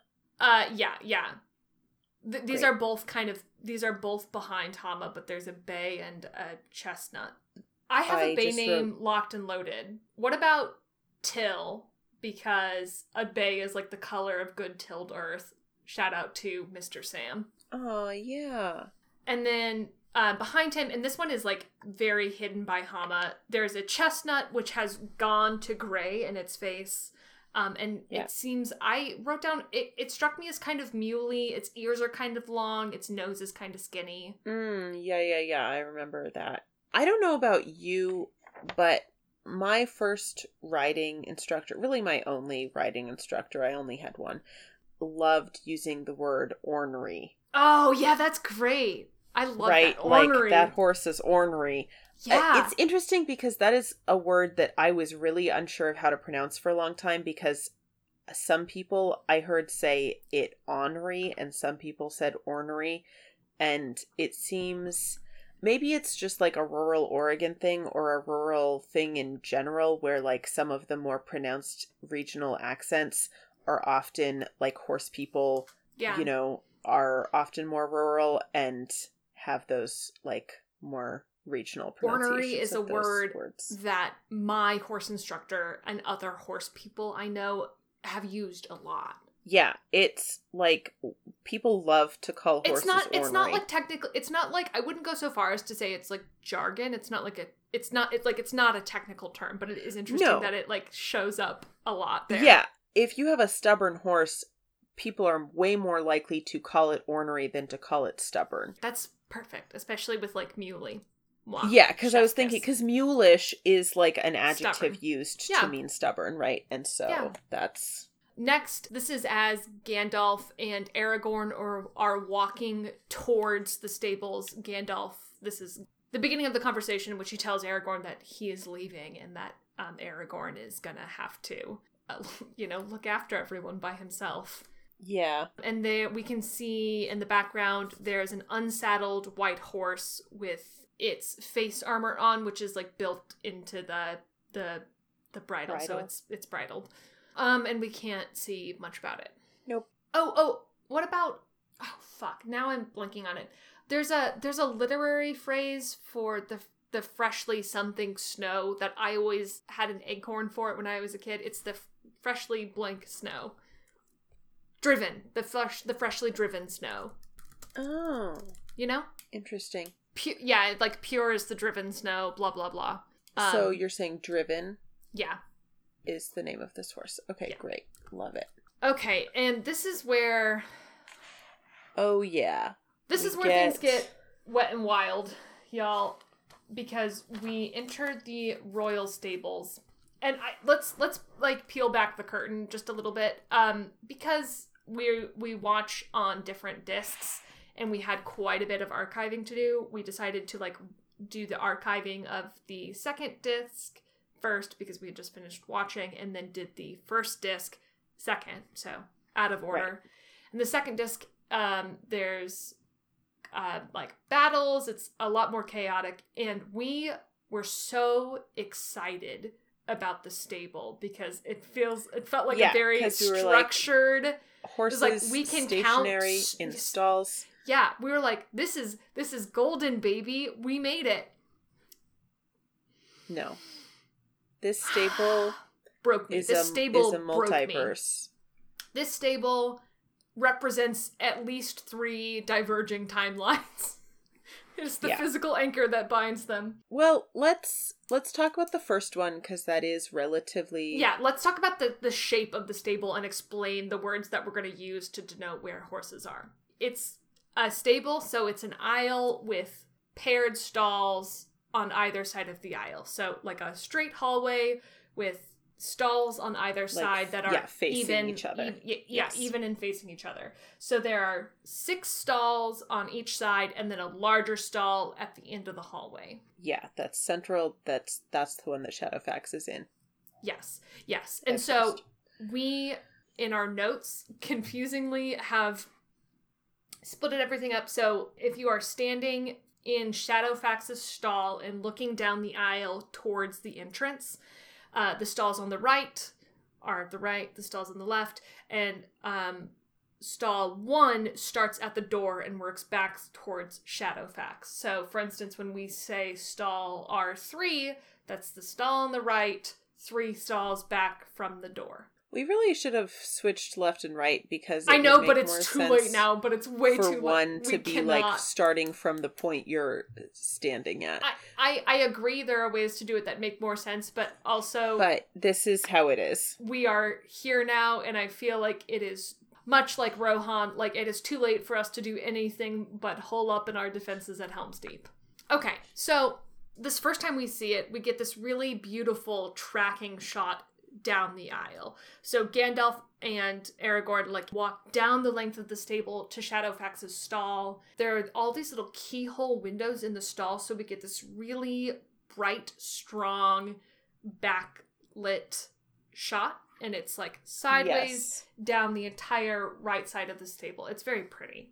So the horse that is in the first stall, R1, is a bay with a star. That's Comet, baby. Comet! Yes. Next up, in R2, we have a liver sorrel with a big star and a snip, and it has a little white mark between the star and snip, like a little stray. It's like a blaze that got cut up into bits. Do you want to remind people what a liver sorrel is? Or a liver chestnut. We had a whole discussion about the difference between sorrel and chestnut and opted to never delve into that again. It's forbidden knowledge. A chestnut horse is like that chestnut color, and it's like all that color, like coat and mane and tail are the same color. It can have white markings, but besides that, it's all the same. And a liver chestnut is like that, but darker, so kind of like a darkish brown. Sometimes it's almost like a weird gray, maroon, brown. I don't know how to describe it. The point is, the mane and tail are the same color as the rest of it, and it's basically dark brown. What about, because I feel like it's little, like the thing that's most notable about it is its little like broken up facial markings. They're like little stones in a stream or something. Well, we could name it Pebble. We could name it Shards. I don't think that's the one. No. I was just thinking about, I'm just, free thinking here. We could give it like a Friends at the Table name, or not even a Friends at the Table name. This is more like a racehorse name, but we could call it like the Pebbled Path or something. Oh yeah, I like that. The Pebbled Path. Old PP. Hey, that's Polka Dot Patterson. Not everything is Blazeball. I miss Blazeball. Okay. Thank God. Everything honestly, is baseball. It's very important for the continued existence of Shadowfax that there is one day a week that Blazeball doesn't happen so we can record Shadowfax. Yeah, otherwise we would never do anything else. Yeah. Okay. After the Pebbled Path, we have This is R3 for those keeping track of Yes. them. And we'll post pictures of the diagrams. I know it's kind of confusing in an audio medium. Yeah, you can post pictures of your diagrams. Mine look like shit. Also, At least my stable diagrams. Some of my other ones are okay.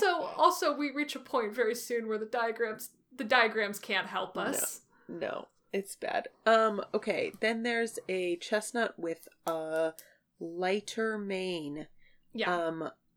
Caitlin described this mane as flaxen. Incorrectly. I think that is an overstatement. It's just a lighter chestnut. Well, it's interesting the body. because its mane, it is a lighter chestnut than the body, that it struck me as very yellowy. I mean, if you think of Rastus/Shane playing Bill, it was confusing because they had extensions and it was hard to tell, what was what. But like a little more like that, like chestnut-ish, but kind of blonder. Same kind of deal. Also a star. What if we named it like Corn Silk or something? Love it. Corn Silk or corn?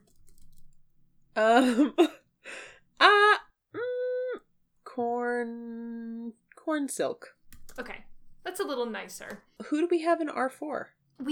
This is actually a very striking horse. It's a gray dapple who has like a much darker body and a lighter face. It actually looks kind of similar to Eomer's horse Firefoot, but yes, we know canonically that it's not Firefoot because Eomer is not here right now, and yes. It's a similar coat, but I don't think it's the same horse. What do you want to call him? It? They? Them? We had Firefoot. What if this is Ironfoot? Love it! Who's an R5? A chestnut with a blaze and a left front coronet and a right front sock. Let's name this horse Dainty Socks. Okay. I mean, I'm open to other possibilities. No, you shouldn't be, because you shouldn't second guess perfection. And this is the last Actually, let's go across the aisle really fast. So, like I said, this is kind of like this is a tracking shot moving parallel to R1, so we can really only see the stalls on this side. At this point, the camera cuts. We're kind of at an angle, and for the first time, we can see a stall on the opposite side, and there's a horse in there. We're still seeing that stall kind of from behind it. It's like we're in a passageway up ahead and kind of back, so we're looking, like over that horse. Yes, and this is L5, so it's directly across the aisle from Dainty Socks, and it's a very red chestnut who has kind of a skinny jaw and neck, like a very slim profile jaw. Skinny neck, narrow cheek, pretty dark little white star. I like narrow cheek. I also wrote very red chestnut. Narrow cheek? Narrow cheek feels in line with Dainty Socks since we're veering into like warrior cat names. Yeah, great. Narrow cheek. How do you spell cheek? Cheek. I got thrown thinking there was another C in there. Oh, yeah. I don't know. Anyways. It's one of those words that looks very weird suddenly if you think about it for more than a split second. You have to do it on muscle memory, otherwise you're fucked. Yes. Yeah, do not gaze upon that word for too long. Do not. Okay, and then back to R6, we have our favorite horse color these days, Seal Brown, with a blaze that is great. It is shaped like a question mark, basically. Yeah, it's it really kind is. Of big question mark shape, and then like the dot is like just a little bit of white. What if we name this horse Query? Oh, love that. Great. So we have Comet, the Pebble Path, Cornsilk, Ironfoot, Dainty Socks, Narrow Cheek, and Query. I have spelled query as like queer. That's incorrect. Query. Nope, only one E. Doing great. Okay, and this is where things start to really go sideways for us. So Gandalf gets on Shadowfax and then rides Shadowfax right out of the stable, like up the same aisle that we just walked out, except the horses are different. The horses are different. A great shot there, but yes, it's a great shot, but the horses are different. Suddenly we are looking at different horses. So this is timeline 2. That which we just finished is Royal Stables Gen 1. We are now in Royal Stables Gen 2. This is important because there is some time slippage between them. But for now, Royal Stables Gen 2. I just want to read a line from the book to give us a quick mental break before please.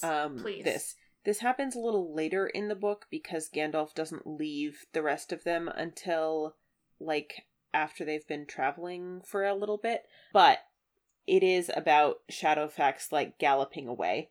He spoke a word to Shadowfax, and like an arrow from the bow, the great horse sprang away. Even as they looked, he was gone. A flash of silver in the sunset, a wind over the grass, a shadow that fled and passed from sight. Snowmane snorted and reared, eager to follow, but only a swift bird on the wing could have overtaken him. But I love the image of like an arrow from the bow. Yeah. He sprang away is incredible. Yeah, I do really like that. Back to the stables. Gen 2. Okay, so I think it makes sense to work backwards, like start at R6 and work towards the front because we're following the path that Shadowfax. Okay. Yeah, sure. Does that work for you? Yes. Okay. This is so in R6 we have the dark horse with the white stripe. Right, who is not Query, who was just in there in the last shot, even though they are contiguous. No, this is a stripe that very much like starts like from the lip or nose and goes up. And my notes I say, oh wait. Oh yeah. Okay, sorry. I'm confusing it with another horse which also has a blaze. Which is R3. We'll get there. We could call this horse Streak? Yeah, sure. Streak. And this time around, R5, where previously Dainty Socks was, is empty. Interestingly, though, Narrow Cheek is like kind of the constant that holds the multiverse together. Narrow Cheek is still in his stall in R5. L5. Narrow Cheek is in L5. Thank you. Oh boy, we're in it. Do not confuse us. In R4, I just have written Handsome Bay. I think we should call him Handsome. Sorry, I had a pen in my mouth. We should call him Handsome. I think this is the one we said was very racehorse looking to us. Yeah, you said thoroughbredy and I said racehorse. It has like that very clean athletic cut with like very erect ears, like a nicely arched little neck, and like like where its ears connect to its neck, it looks slick and fast. If you've seen a picture of a thoroughbred, it looks like that. Yep.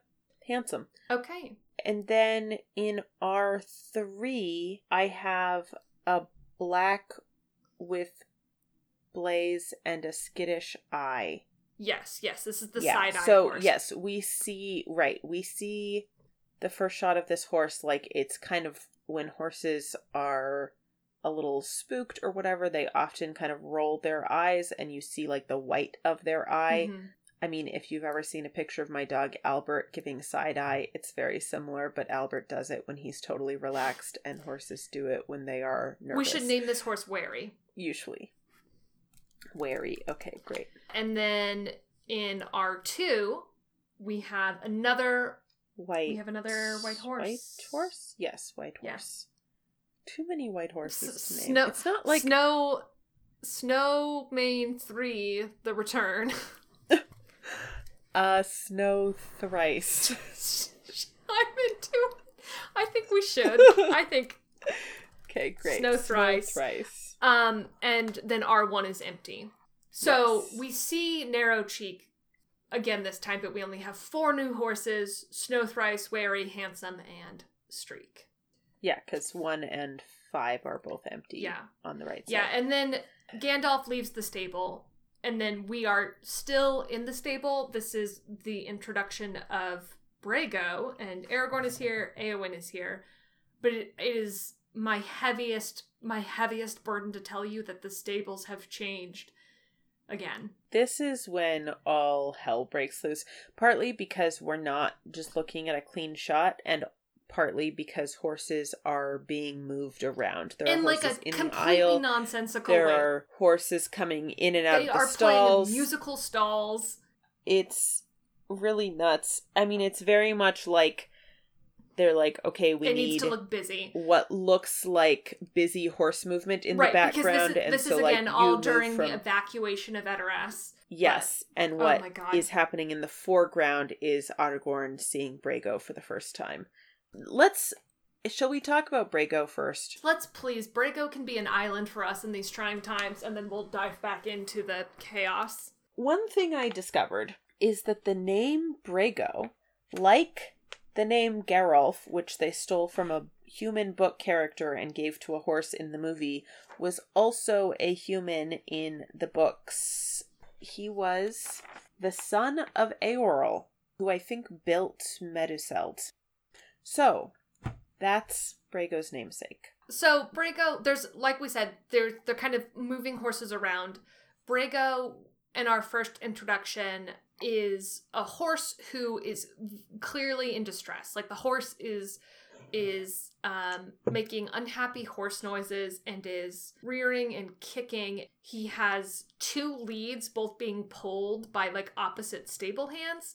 Yeah. He's really being yanked around, not in a way that I think is like painful or distressing for him because he is a horse actor who is well trained, but in a way that is intended to look like he is being a lot more wild and unpredictable than he is.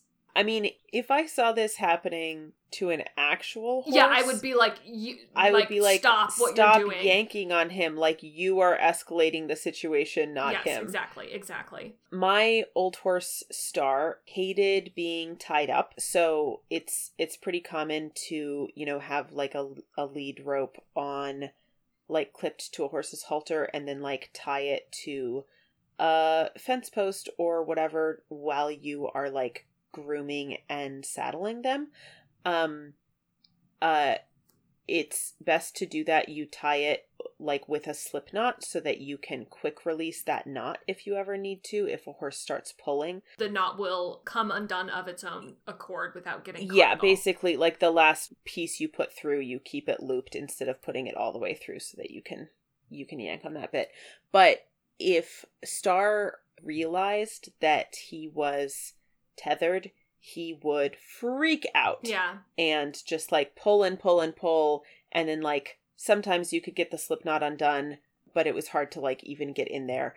And so I would like put the lead rope on him and just like put it over a fence so it gave like really slight resistance. It was just enough to kind of keep him tethered, but it had give if he pulled, and so he wouldn't spook. A horse with good ground manners will like stay where it is put, like if the reins are dropped or if the line is dropped. So it's not about actually physically restraining the horses.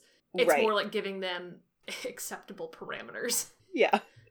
But I don't know, it kind of reminded me of this. Yeah. This scene reminded me of that because, like, probably if you just stop yanking, he would immediately be fine. Relax. Yeah, it reminds me of for a while, after Bozeman was like a little, as I was getting taller, Bozeman was like a little too small. Not for me to ride. Horses are very strong, but like in dressage, a thing that you have to pay attention to is like the aesthetic or whatever. And so Bozeman was too short for me to look proper on. And so I switched from 14-hand Bozeman, which is not pony size. That is a horse. Like the cutoff for a pony is, I think, like 13 and a half hands or something. Yeah, it's more complicated than that, but that's usually the case. Yeah. Sometimes horses that are taller count as ponies. There are genetic differences, but like it is horse-sized and not pony. I'm just trying to like give people who don't. Yeah. It's horse-sized, but like a shorter horse, and I am not short. So like the conformation wasn't quite right. So I switched from riding Bozeman to a 18-hand thoroughbred, which is a tall fucking horse named Pluto, who had wretched ground manners. Wretched. He's very tetchy, very ornery. I would put him like in the double headstalls to groom, so he would have like get clipped on either side of his halter to like hold him in the middle of the aisle, and he would get so sour about it. It's like, Pluto, please. He was not a very fun horse. He's like one of the only horses I've ever ridden who I was like a little bit scared of. Because he was just, we were not a good fit. He was very bitey, which I really don't like in horses. That's scary. Yeah. Oh. Anyways, okay, yeah. So Brago, who is not those, and you can tell Aragorn is the protagonist of like the CW movie about like the girl who tames horses, because he has an immediate connection to this horse. Like he starts speaking to it in Elvish and waves off the hostlers, and unties his leads, and you know Brago is kind of calming and gentling as Aragorn talks to him. Yeah. What does Brago look like, Joey? Yeah, they have a really nice moment. It's really nice. Brago is a dark bay horse. So in many ways similar to the Seal Brown that we've been talking about, but he doesn't get quite as light in certain regions. He kind of tricked us in this first shot because his color looks really variegated and kind of splotchy. Yes, and we determined that's primarily because he's sweaty and also he's in weird lighting. None of us look our best selves when we are sweaty, you know? He's very sweaty. He's very sweaty in this scene. And I think for non-horse people, they're like, wait, horses get sweaty? Yeah, they get sweaty. They get so when you unsaddle sweaty. A horse, they are usually sweaty under. You can literally see like the outline of the saddlecloth and the girth, and it makes their hair look darker, and so that is kind of happening unevenly like across his like neck and chest in a way that it kind of tricked us about what his color is. Yeah, he also has a white star, a pretty substantial one. Yeah. Would you say? Yeah. And he has just like a little bit of... Joey is touching their own nose for clarification. Yeah, for you to see. He had like not quite a snip, but just like a little whisper of white somewhere on his nose. A little milk mustache. Yeah. And he also has rear socks, right? Sure. We can't... I don't know if we've seen that yet. We do have it in this other picture of him that is in our chat. Yes, he has rear socks. That is correct. Sorry, spoiler for at some point when we see Brago in the future, he has rear socks. Apologies from the podcast. We don't know that canonically yet. I'm sorry. But yeah, looking at this picture again, he's not as dark in this picture as he looks in that staple. Part of it is I was describing the kind of keyhole lighting. It's really beautiful lighting, but it's like intense light and dark shadow. So it's all of these colors are like we're working with a margin of error here because they look very, very different from shot to shot depending on where they are in this like intense spectrum of lighting. But he does have like a good sized white star, big splotch on his forehead, and that's you know how horses get stars?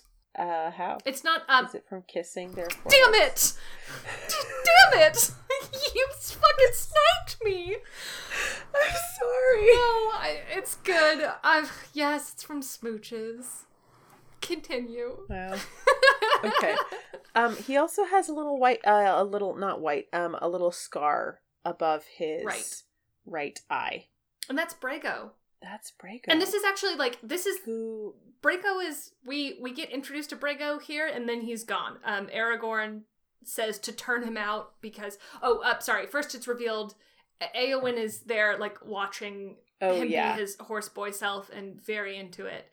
And he asks her what the horse's name is. She says Brago. He says to the horse in Elvish, "Your name is Kingly." Eowyn says that Brago was Theodred's horse, her cousin who died.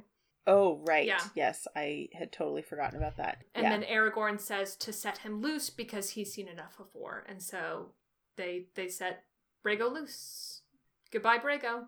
Do you have thoughts about that? Like setting a domesticated horse just free in the wild? I mean, I feel like in this instance it's fine. Like, I feel like why that wouldn't work now are like modern, like cars. Right. Horses don't live by themselves in the wild. Like, horses are part of herds, and the main function of those herds is like teaching each other how to survive. So like those are very much skills that horse could. It's not like a jaguar or something where like if it doesn't know how to survive by itself, it's fucked. Like those are skills that the horses can be like socialized to learn. It is. I mean, it does make me think like when I was younger, I read like My Friend Flicka, and whatever the sequel is, and like those horses, even though they're domesticated, right? They're like kept on a ranch. They function in many ways as wild horses. Right. The majority of the time, right? Yeah. They have like miles of land that they are just like roaming free on most of the time. Yeah, I guess that's like horses can be like put out to pasture where it's essentially just like the end of their working life. But I guess it's hard to say there actually because like we don't have that equivalent of like you can't just go like put a horse in the woods. you know? No. And like horses that are put out to pasture are still have like shelter and like hay provided to them and water and things. And I guess I'm assuming that like Rohan horses are maybe, domesticated sort of differently, I guess. Well, also, and that he's fine. I think part of it is like with Rohan, it's like they have this huge tract of land and like all of those, I would suspect that they think of all of those horses of theirs, whether or not they're domesticated. So they might be like, there's some amount of like stewardship there, even if those horses aren't like caught and broken. That's possible. But I might be totally wrong here. It might be like with wild birds where like once they have any exposure to humans, pretty much they can't survive on their own. But I don't know. Yeah. I hadn't thought about that before. That's interesting. That It does feel like a sweet moment of empathy because bad things happen to horses in this world a lot. It's true. And I mean, when Aragorn says like he's seen enough of war, he doesn't get to be set free. Yeah. You know, he has so much war in front of him still. And it's kind of I don't know. He's like giving something else freedom that he can't have. It's also kind of interesting because like war is like the mechanic for glory in this world. Like it's an acknowledgement that like war breaks and fundamentally alters people and things. Like in a society that is very much like Theoden is like I'm gonna go die in battle because it will like cement my name or whatever. So it is kind of an interesting Okay. That's Brago, and now we have to talk about all of the other horses in Hey Joey, you could say that we need to I heard you hit the dusty trail. Time to kick this walk into a trot, if you know what I'm saying. Oh my god, rein it in. Okay, so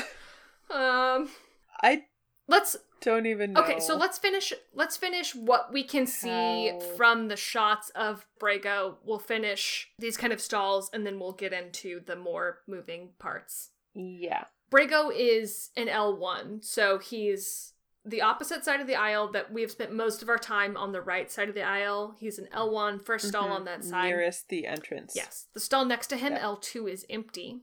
Next to that, and L3 is a light horse with a dark nose. At first we thought it was a white horse, but we see him more in a later shot, and he kind of has light dapples like down his throat and chest, and I assume the rest of him. Yeah, and kind of like that like flea-bitten dapple. Yeah. Look. It's inconsistent. But yeah, definitely like white-ish with a gray muzzle. Yeah. What do you want to name this horse? Great. No, Grit. Anyways. Okay. In L4, we have a bay, and I just wrote big boy. Yeah, I wrote tall. Yeah, you can see that he's taller than a lot of the horses around him. Mm-hmm. Once again, we've already used Who's That Big Man. I don't know. Do you have thoughts here? The big bay. He's tall.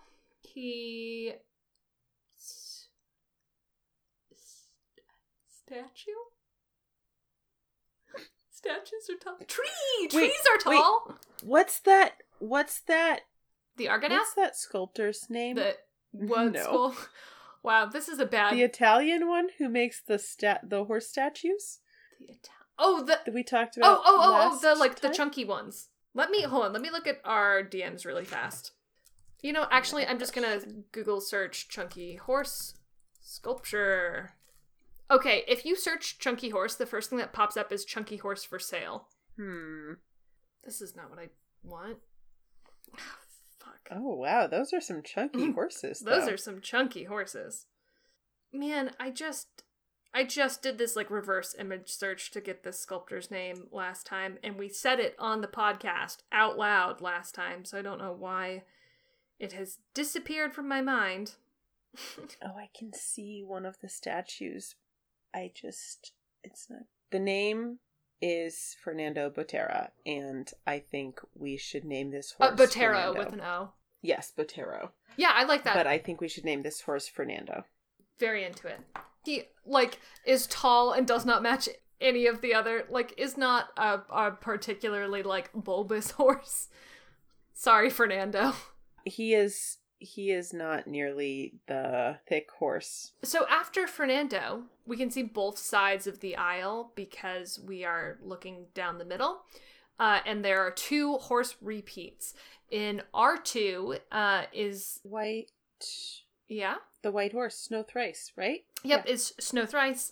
And then also... Oh, I thought... Were you saying Snow Thrice? I thought you were saying wait. No, I was saying white. Oh, okay. I see what's happened. Wow. And then I was like, why are you stopping? Oh my god. Because you thought I said wait. Okay, we're doing great.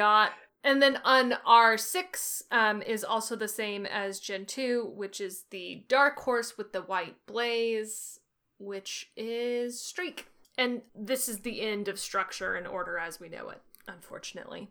In the aisle? We have a bay with white on, like, the left half of its nose. Mm-hmm. Black points, no socks. That's what I wrote. It does have a very cute nose, because it's not like, it doesn't go any higher. It's just like, if it had, like, a noseband on, beneath that, just, like, down the middle, half of it is white. It's very cute. So that horse is in the aisle and it doesn't matter too much for identification because this is not consistent in the scene as much as we wished it would be. But it is led from the aisle and put into L2, the stall next to Brago. What do we want to call this horse? It's got such a distinctive little nose marking. Splotch? Yeah. I don't know. I'm not opposed to Splotch. I feel like there's something I want there about being like half and half or like mismatched or something. Yeah, I would like that also. I just don't know what it is. Let's just do Splotch. I mean, Gemini, the classic two-faced. There it is. Perfect. There it is. Great. Okay. Gemini, the horse. Gemini, the horse. I just want to say that I am a Gemini, and I say the two-faced thing with a grain of salt, and can say that because I am a Gemini. None of it is real, and I say this out of self-defense because otherwise my horoscope is too hurtful. As a Leo, Scorpio, Leo, I am choosing not to believe the mean things said about me by the stars. Yeah, don't. Next, I have a very coppery chestnut, which is also in the aisle and is led into R3. Great. Is that the one we just see, the back half of? Yeah. Okay, that would explain the note I have that just says chestnut butt in R3. Butt. Wow. Chest butt. We're naming this horse Rearguard.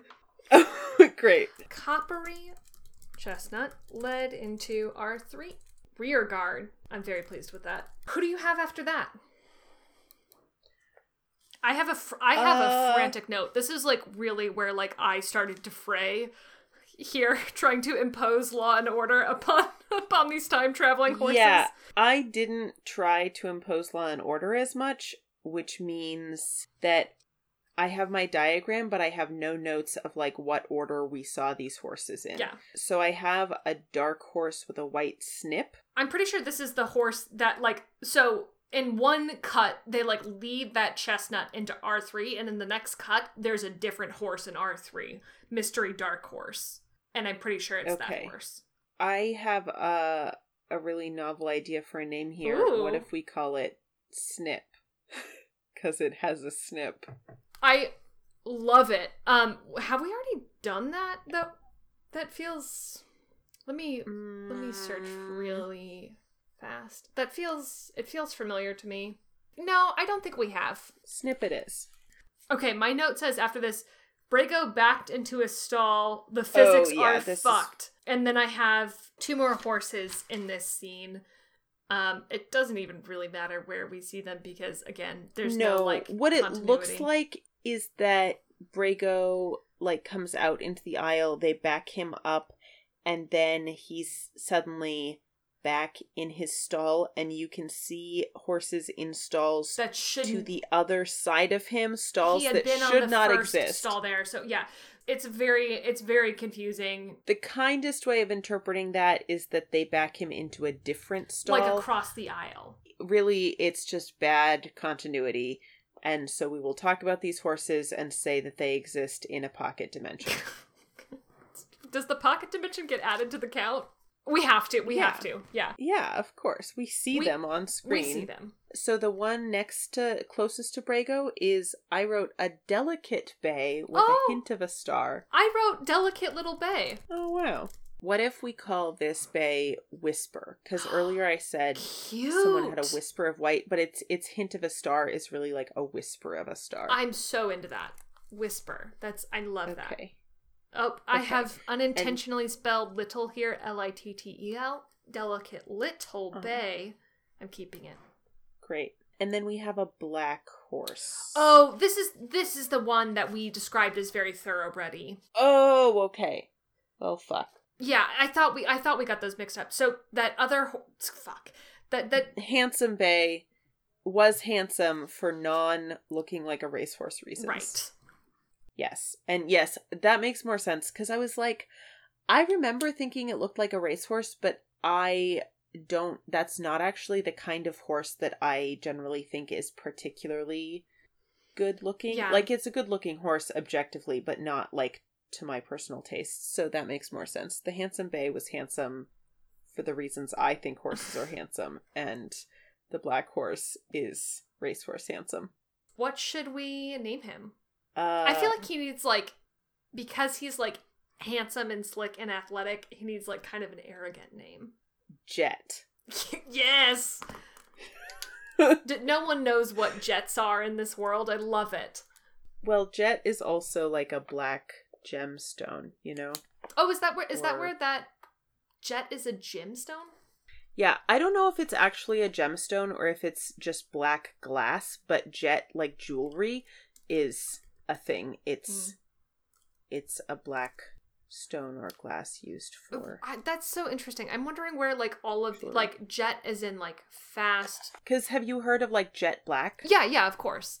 That's right. Yeah, I'm curious about, like, where the etymological branch is that also means, like, a rapid stream of liquid and, like, a jet aircraft.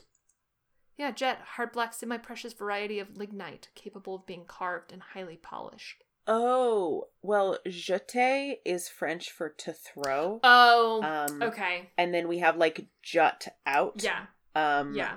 Also was, like, jet meant jut out in the late 16th century. I mean, before that, it was just sere or jucter in Latin, which also meant to throw. But that's definitely the origin of the, like, jet stream, like spurt, right? Yeah. I don't know if the stone came from that also or not. Oh, wait.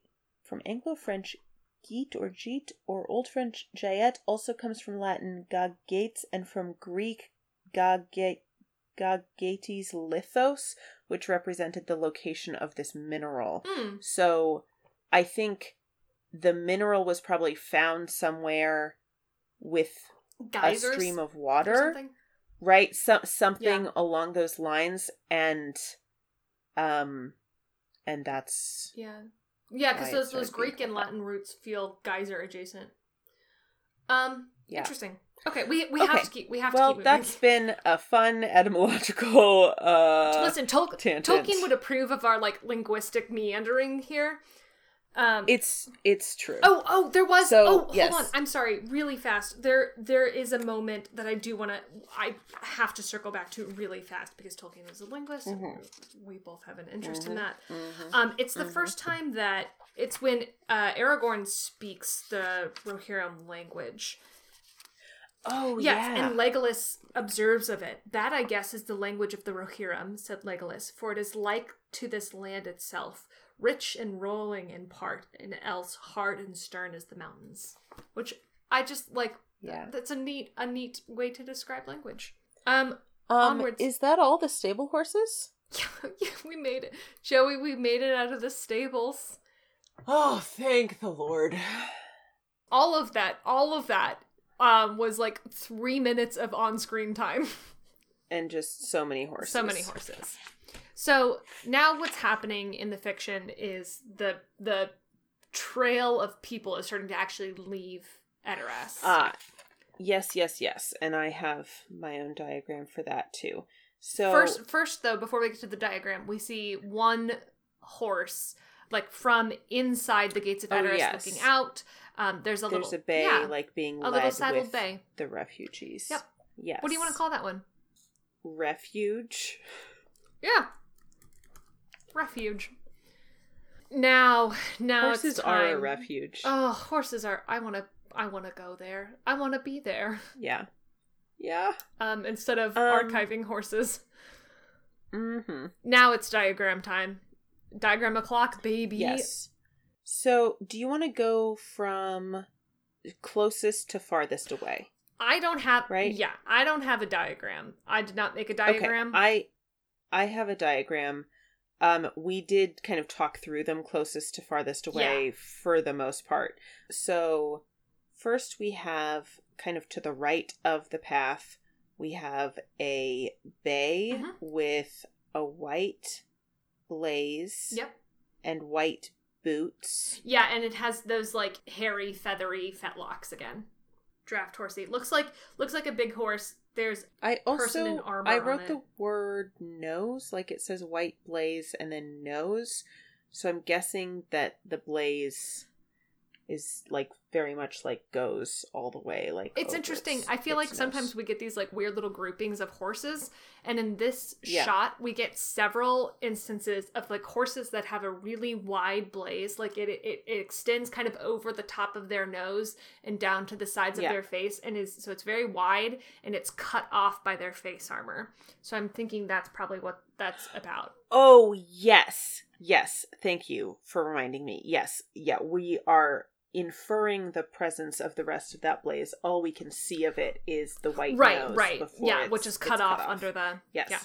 Okay, what shall we name that horse? I don't know. It seems like big and draft horsey to me. Something about... Farm boy. Yep, that's it. Farm boy. One word? Yeah. Farm boy. Like, farm boy, fetch me that pitcher of water. Is that a thing you say a lot, Joey? No, but it's a thing they say in The Princess Bride. Yeah, okay, true. That's all. Okay. Up next, batting for the... Look, if like, I would be the farm boy. I'm not ordering farm boys around. Like, I'm the farm boy in that scenario. I mean, listen, you can be a farm boy and also order farm boys around, you know? Oh yeah, farm boy for farm boy.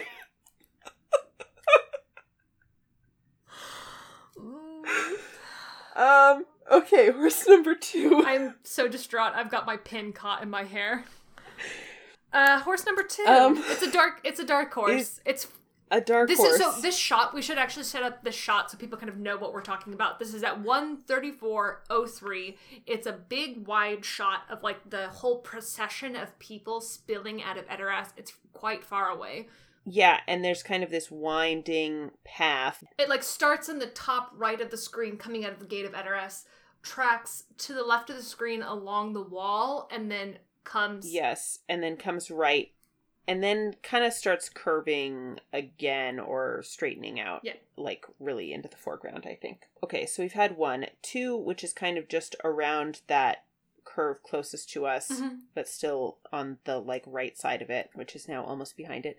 There's a dark horse. That's all I have about that horse. I have a suggestion. Kind of a different direction than we've gone before. Uh-huh. Charles. Wow.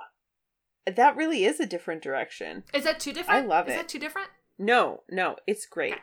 Next. Love it. Farm boy Charles. So next is kind of right behind Charles. It's now farther along the path because we've kind of skipped over a whole curve of it. Going back from Charles, we have a bay pack horse. Yeah, with a little star. Is that in the path then? No, it's standing just to the side of the path. Yes, with a star/stripe is what I wrote. I think it had like a star that, like a disconnected stripe. Oh yeah, you know. Yeah, I'm sure there's like a technical term for that. Yeah, I don't know. What do you want to name the pack horse? Steady, reliable, Old Faithful. I like steady, actually. That's nice. Steady. Okay, next. And then 4, our order gets a little weird here. 4 I have is further to the right, is another Rohirrim on a bay with a blaze. Yeah, I have the same. And it's that similar, like, it's a wide blaze cut off by face armor. Yes, Blaze exactly. 2, blaze it. What if we name this horse Blaze, like the name Blaise? Is that a name? Yeah, it's like a very English name. Okay, yeah. Love it. You know, I said this was a very English name. I think that is not true. I mean, it's spelled like Blair, but with an S instead of an R, right? That's what you're... Yeah. Although I guess sometimes Blair doesn't have the E on the end. Blaze name. Blaze is a French and English name. Oh, yeah, that makes from sense. Saint given Blaise. That spelling. Okay. Because in French it would be Blaise. Wow. Pronounced just like that. I love French. Blaise. Yeah, Blaise. Okay, and then we have Gerulf, who I didn't number, but he is in the procession.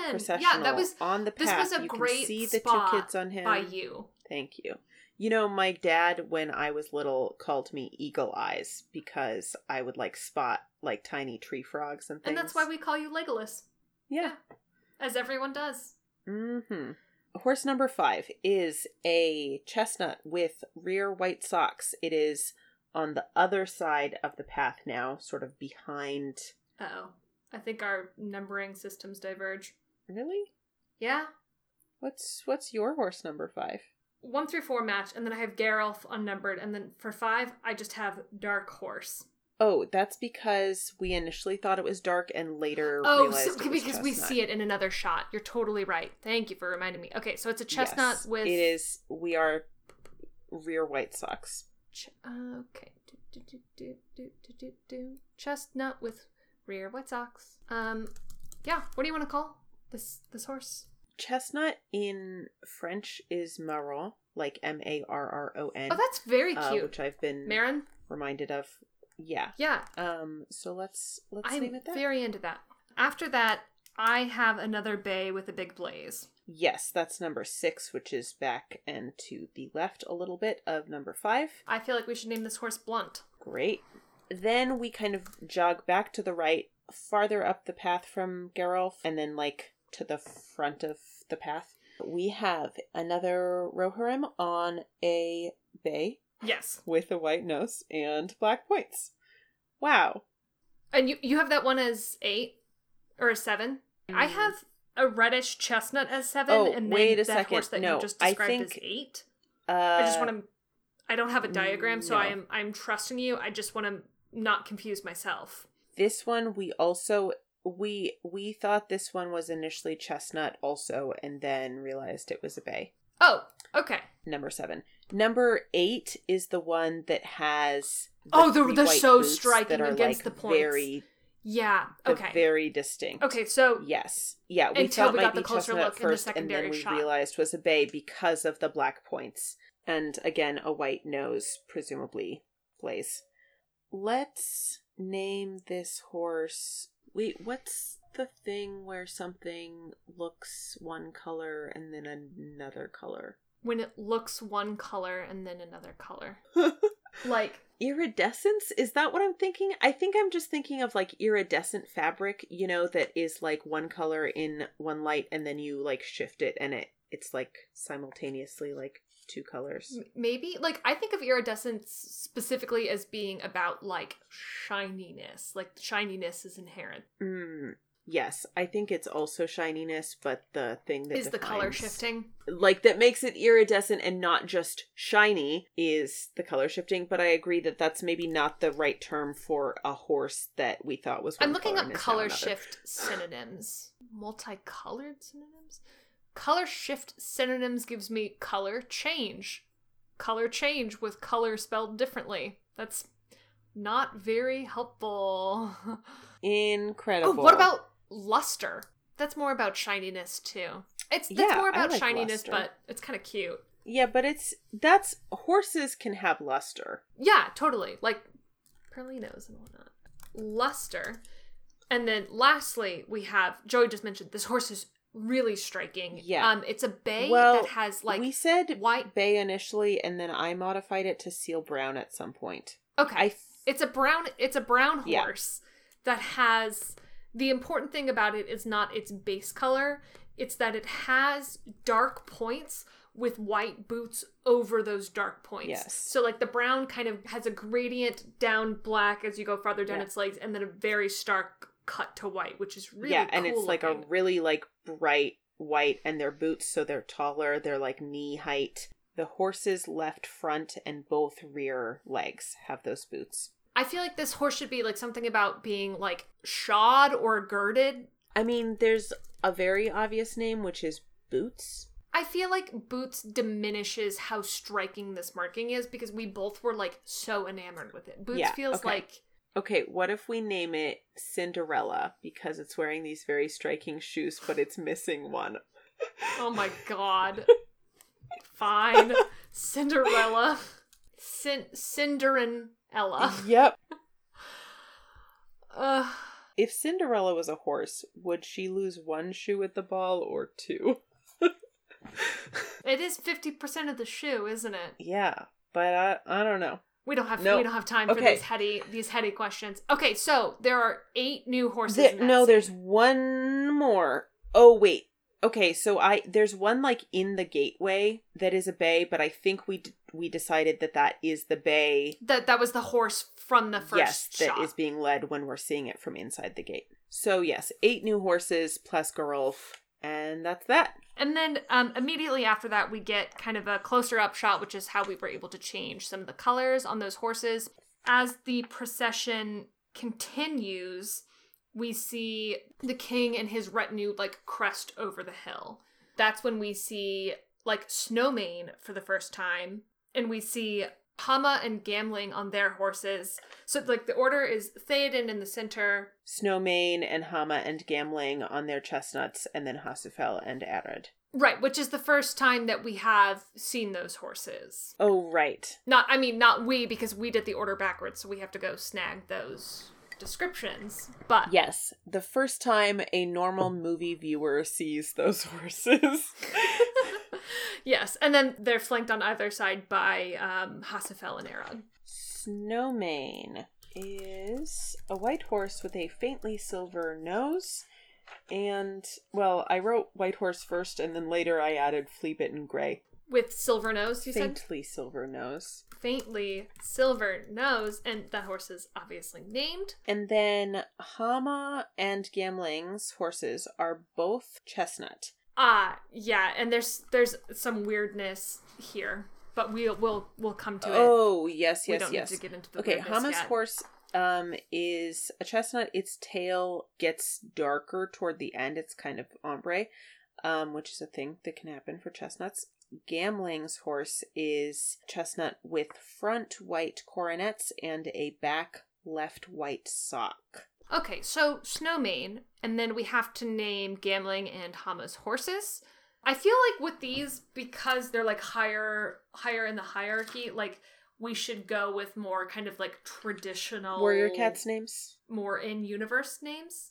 I'm partly joking, but Rohan horse names are warrior cats' names. Like Snowmane and like Firefoot and Shadowfax too. Fax means mane, if I'm remembering correctly. Maybe we should name one of the horses Erkenbrand, because Erkenbrand does not appear on the movie. Yeah, that's nice. Maybe not the horse. Maybe the horse that lives. Yeah, Gamling's horse? Yeah, let's name Gamling's horse Erkenbrand. Erkenbrand is one of the captain. He's a captain of the Mark who Éomer kind of takes his role in the movie, like he's the one who appears at the end of the Battle of Helm's Deep. Yes, because in the book, like, they've been fighting in various places, and Erkenbrand had kind of disappeared. No one was sure if he and his men were still alive or not, and that's who Gandalf goes to fetch, but in the movie, he goes to fetch Éomer because movie Éomer is exiled. That's a very, yes, that's absolutely. a very Like, totally understand why they made that choice. It's really confusing to have like yet another male character. Yet another male character. Yes, we got enough of them. Give please. Éowyn I'm full. a friend and maybe lover, who's a woman. Please, she needs any friend. Literally just one. Like, imagine if Aragorn had, like, a twin sister who's, like, a horse girl, but not in love with Arwen already. All of our, like, you're describing, like, our self-insert OCs from Younger Life. Oh my god. Hey, did you have an Elvish name when you were younger? Like, did you make up an Elvish name for yourself using your language book? Yeah. What was it? Gloriel. Isn't Glor just blonde or golden? It's like golden and shining, golden, and El is like the feminine suffix. Yeah, like the maiden suffix. Yeah. Mine was Magillowen, which Magill is sword, and Wen is the other feminine suffix. And my best friend was Ungoliel, which is Spider Maiden. So we were Sword Maiden and Spider Maiden. Sword and Spider. Damn. Okay, we have to name this last horse, and then I do want to talk about the retreat to Helm's Deep. What if we name Hama's horse Copperfoot? Oh, love it. Copperfoot. Okay, and that is all the horses for this disc. We are halfway through the horses at how many hours in? Don't think about it. Okay.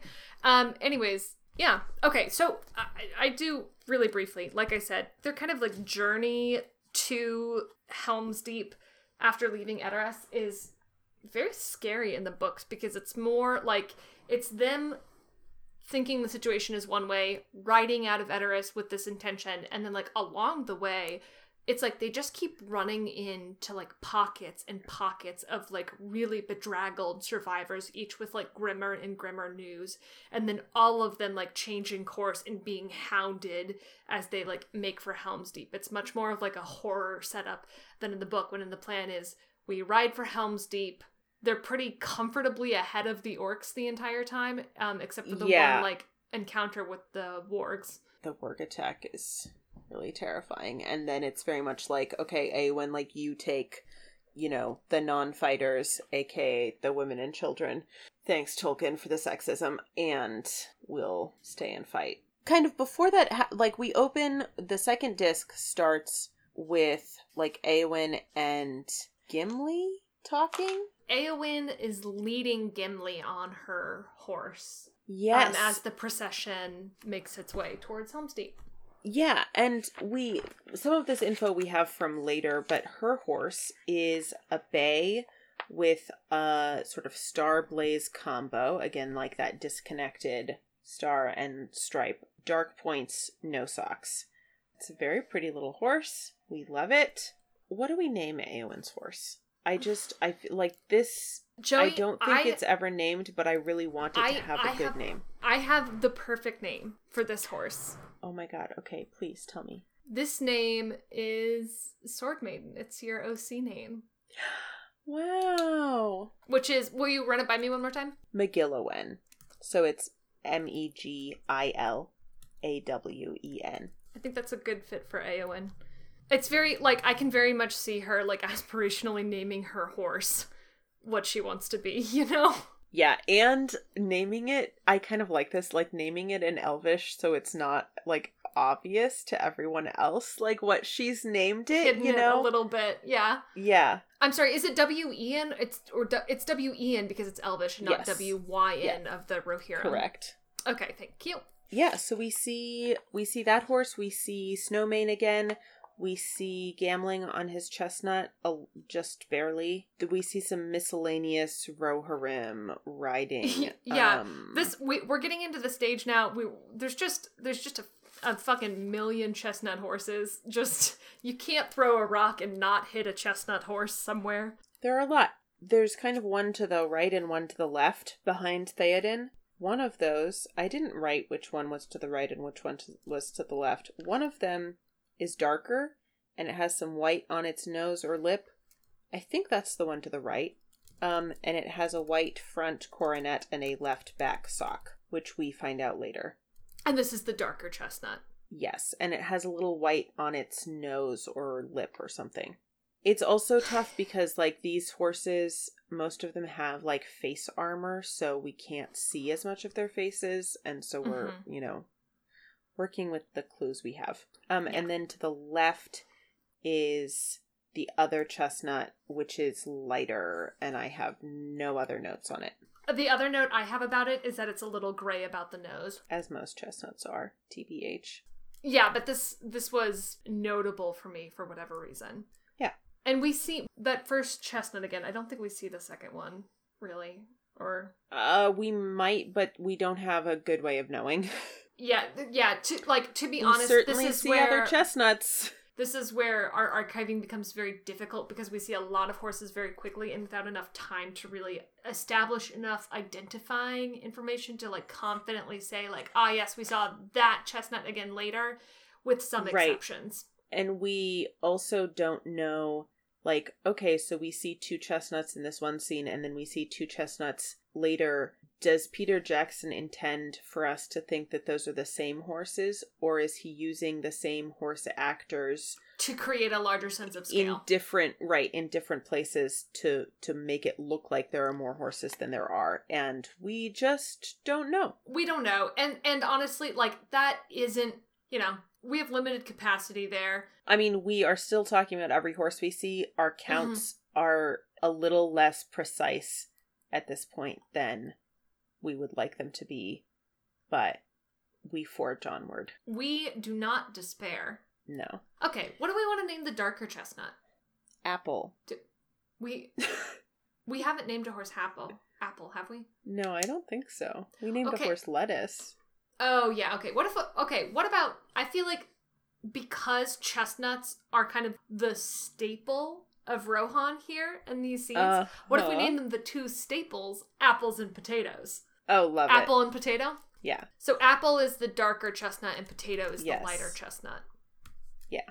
Great. And so next, Eowyn's horse, Eowyn's horse, like, kind of gets away from her. It, like, trots off and Gimli falls off to humorous effect. He's like, ah! As the camera follows that horse running, we see 3 new horses in the background, and this trio we see again. Oh, yes. It's a white horse, a dark horse, and a chestnut horse. Yep. There's a helmed rider on the chestnut horse, and the dark horse is riderless. That's all I wrote down. We're assuming we see them again, not based on the individual detail of the horse, but because of the detail of seeing a white horse, a dark horse, and a chestnut grouped together, not by other horses. Yes, because like 4 seconds later, they're sort of like in a camp setting, and we see those 3 that same grouping that in same the background. Cluster. Exactly. Yeah. What do you want to name? We could also... The trio. The trio, yeah. And don't give them individual names, it's the trio. I mean, I would love to give them individual names, but like easy, like a trio, a set of, matched names in some way. It's white, dark, and milk chocolate. Oh yeah, actually. I mean, we don't need to do that. The spectrum of toast. We could.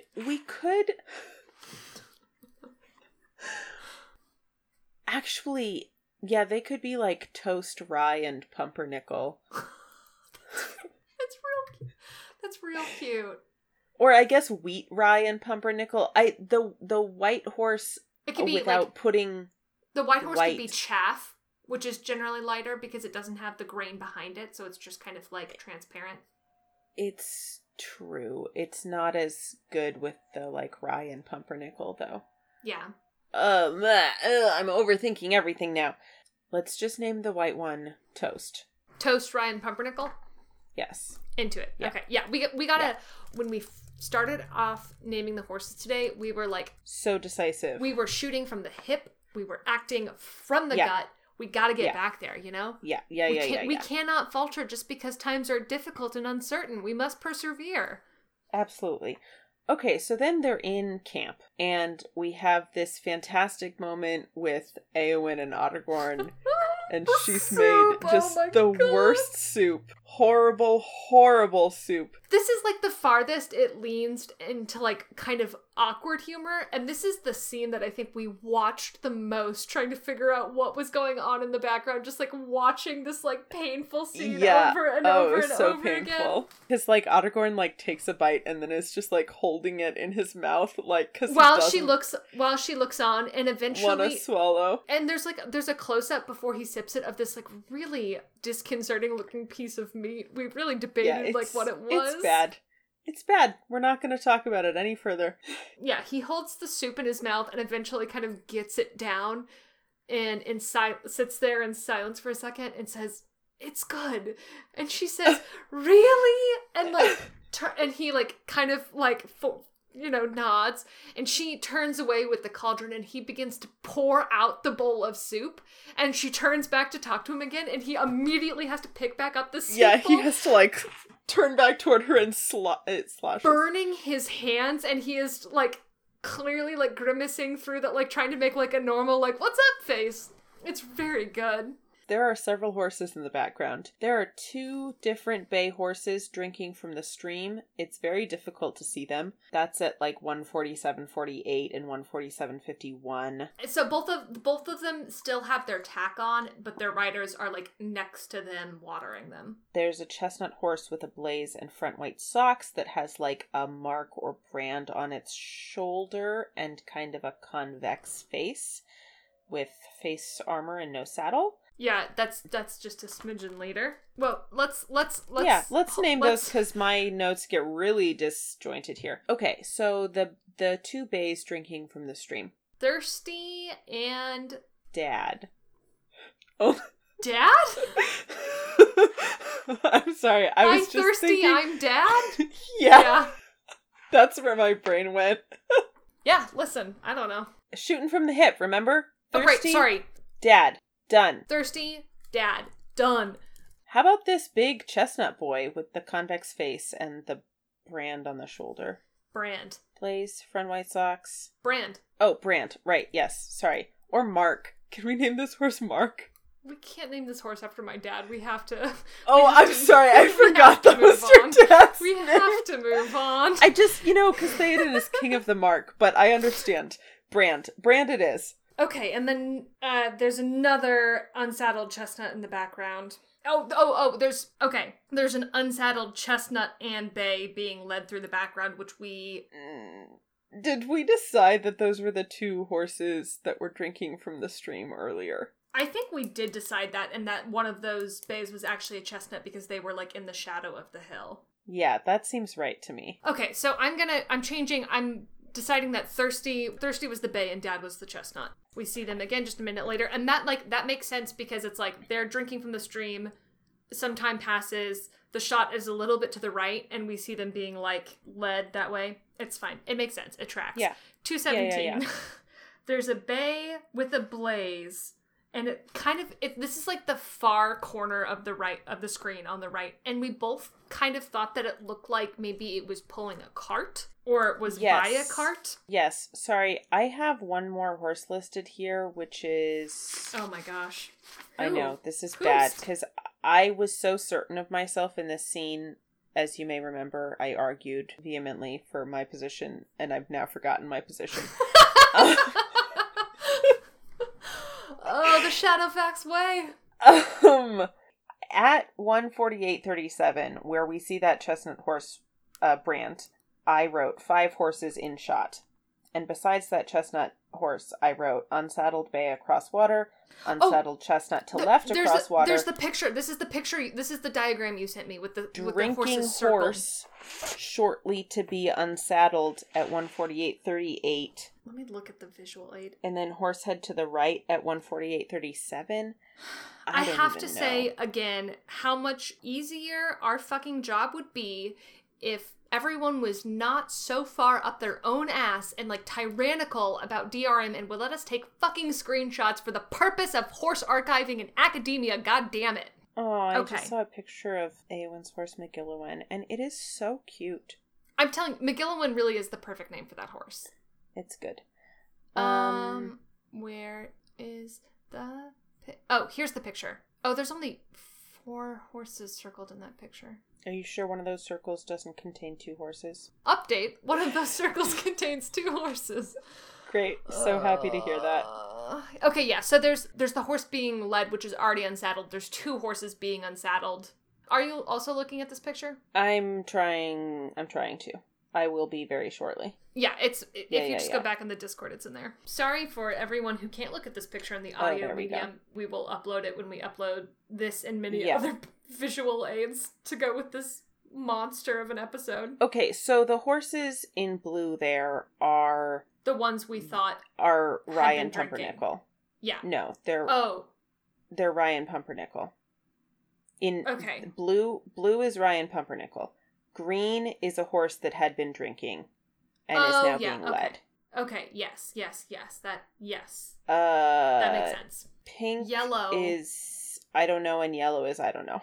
What are we doing? Yeah, okay, my notes say unsaddled chestnut and bay on either side of Eowyn's head in background. Okay, so presumably that's yellow and green in that picture. Yeah, because I'm pretty sure Pink is that chestnut, because that's the one on this side of the water who gets, like, actually Pink led is through the scene with the Brand. blaze. Yes, correct. Yeah, I would agree. So I'm going to say yellow is the chestnut and green is the bay. I'm guessing green is Thirsty or Dad. Dad is the chestnut, so that's Dad. Right. I mean, assuming that that's the same. Yes, I think we decided that it was. We are Okay. we're like retreading our own steps. My question is, I have this other line that says drinking horse shortly to be unsaddled at 1:48:38, and I don't know what that's about. So this screenshot that you sent me is from 2:06. So we had seen that horse earlier. I'm pretty sure that's actually one of the Yeah, that's if it's Chestnut horse drinking about to be unsaddled, that's Dad. Okay. You started talking about the bay with the blaze with the cart. Yeah, you can't fully see the cart. I cannot promise you that there is a cart there, but we both got the vibe of a cart, you know? Yes, I also got it's like there was a faint, like, line, straight, like, horizontal line, like, parallel to the ground that looked like cart shafts. Shafts, yes. Yeah. Do you want to call that horse shaft? Does that mean? No, we can call it shaft. And then I have at 1:48:56 a bay with a raggedy saddlecloth. Oh, wait, what's the timestamp on that? 1:48:56. We're at, like, 2:17. Yeah, because because I don't switch discs. Oh... I thought you were saying like a minute and 48 seconds. No, obviously. No. Right, that's right. Because our timestamps don't match up anymore, which made this progress so much more painful. Yes. Okay, that matches at 2:25. I have bay led through dark mane and points, raggedy saddlecloth. Great. Oh, God, I love it when shit comes together. Let's call that bay... I feel like at this point, I'm the raggedy saddlecloth, you know? Blossom. I love you, Blossom. You're doing a good job.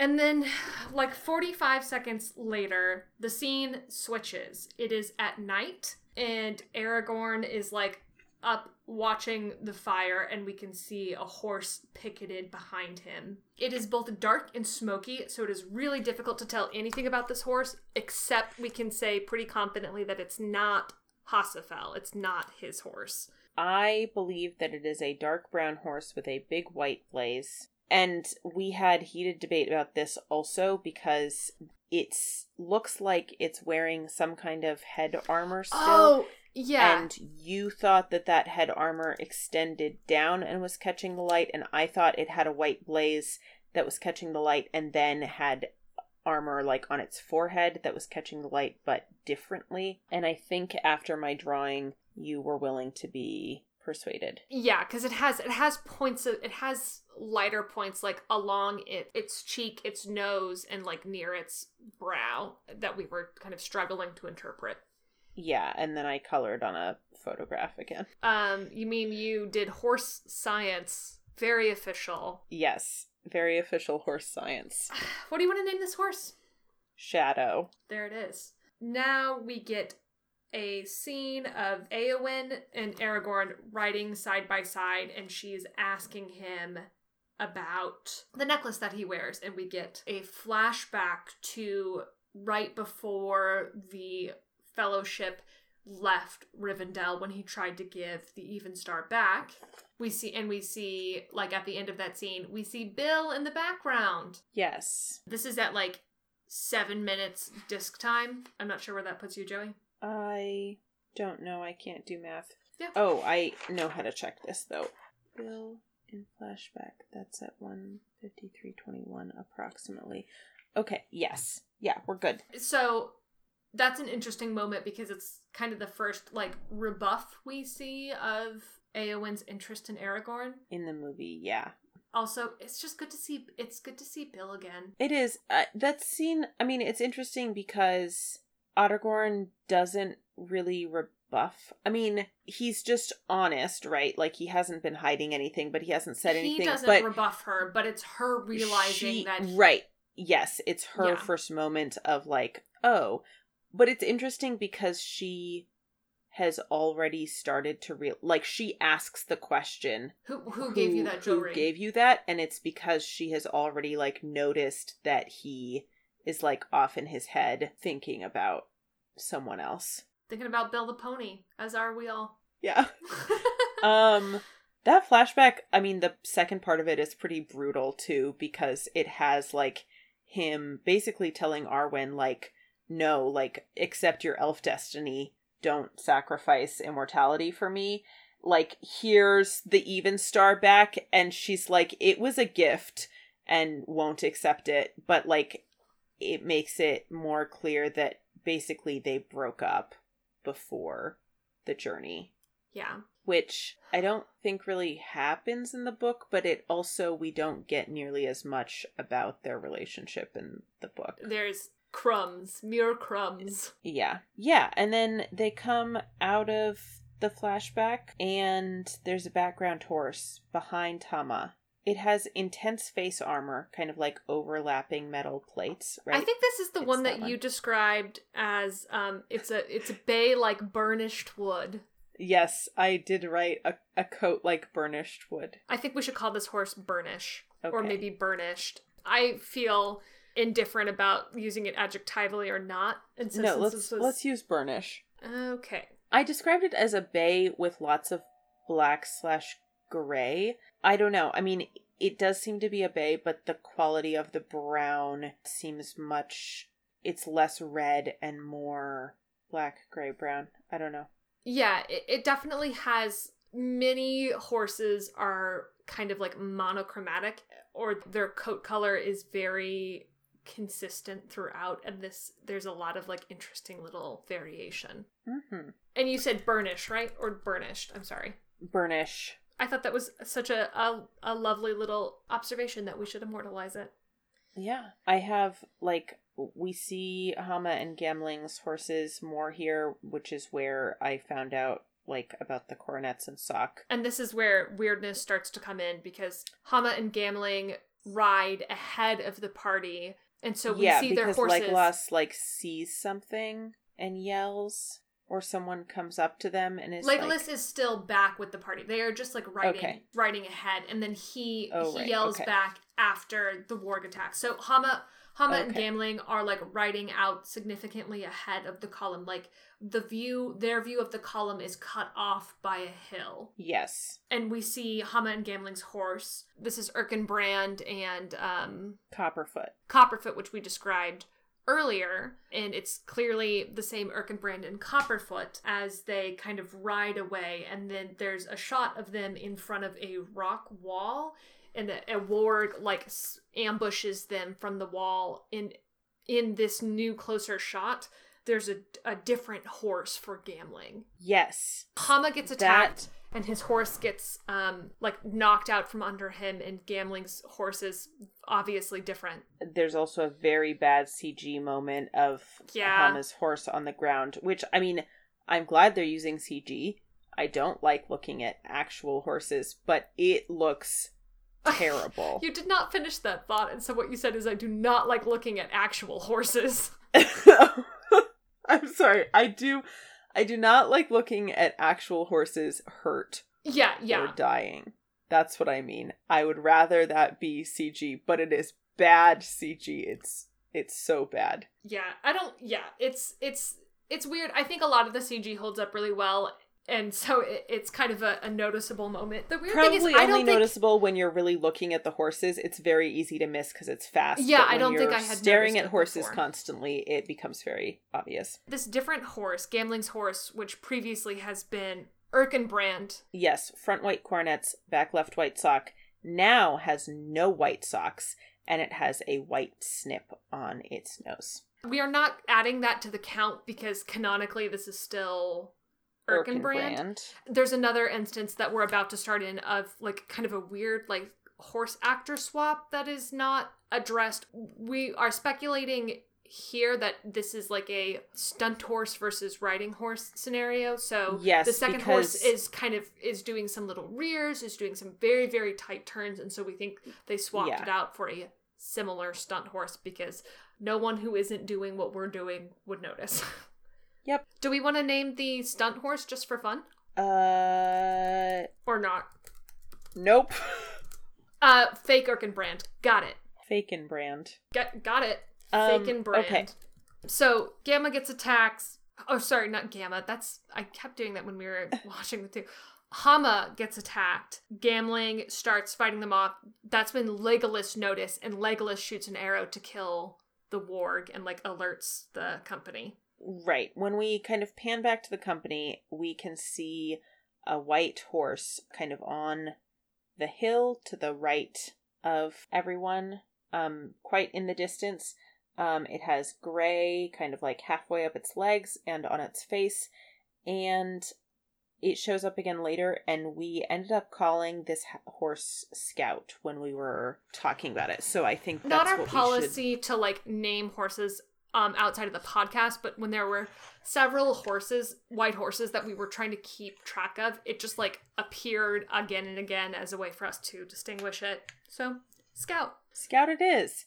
And then this is where shit gets weird again. A horse of much debate. Okay, so at 1:55:54, we see a thick white horse. Now this is a Fernando Botero horse. Like, oh, that's good yeah, God. That's true. So this horse is kind of walking backwards at this point. I mean, it's not walking.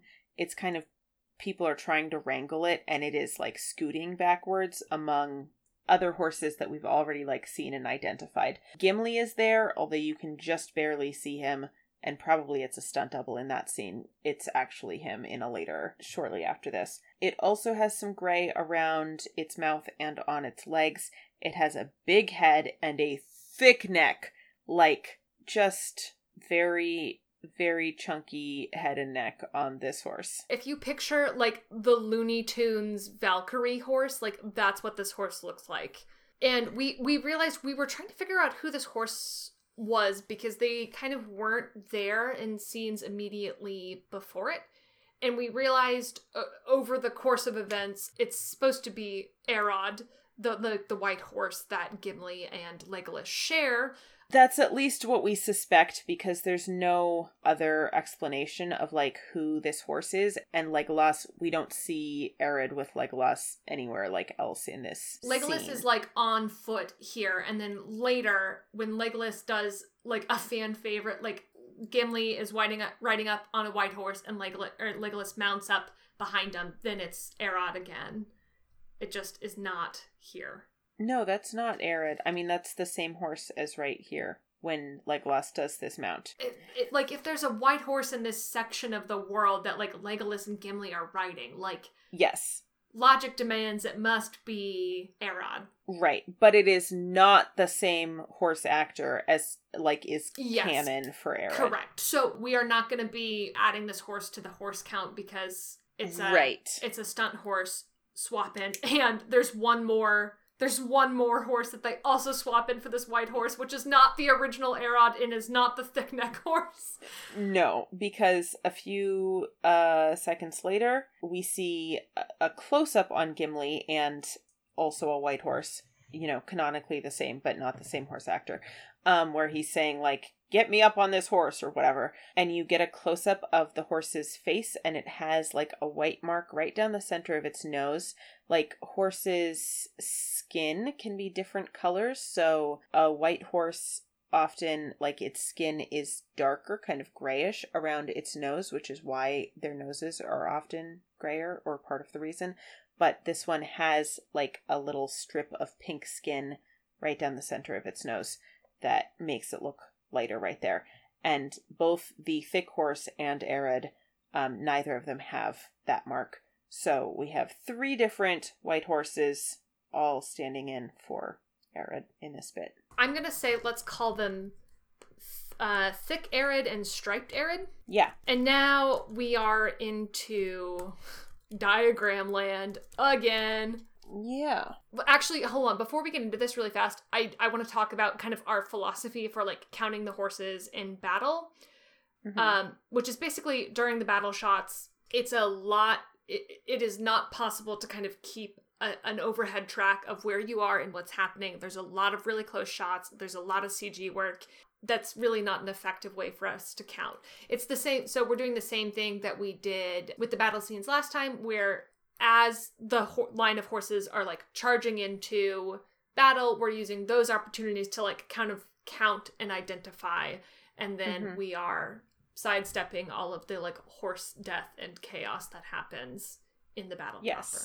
Yep. So we get a shot of all the riders of the column all start riding over the hill to go fight the oncoming wargs, with Aragorn in the foreground as these horses pass behind him, and he and Éowyn are making eye contact. Theoden has just told Éowyn she can't fight and she needs to lead the people away while they fight the wargs. Hold up.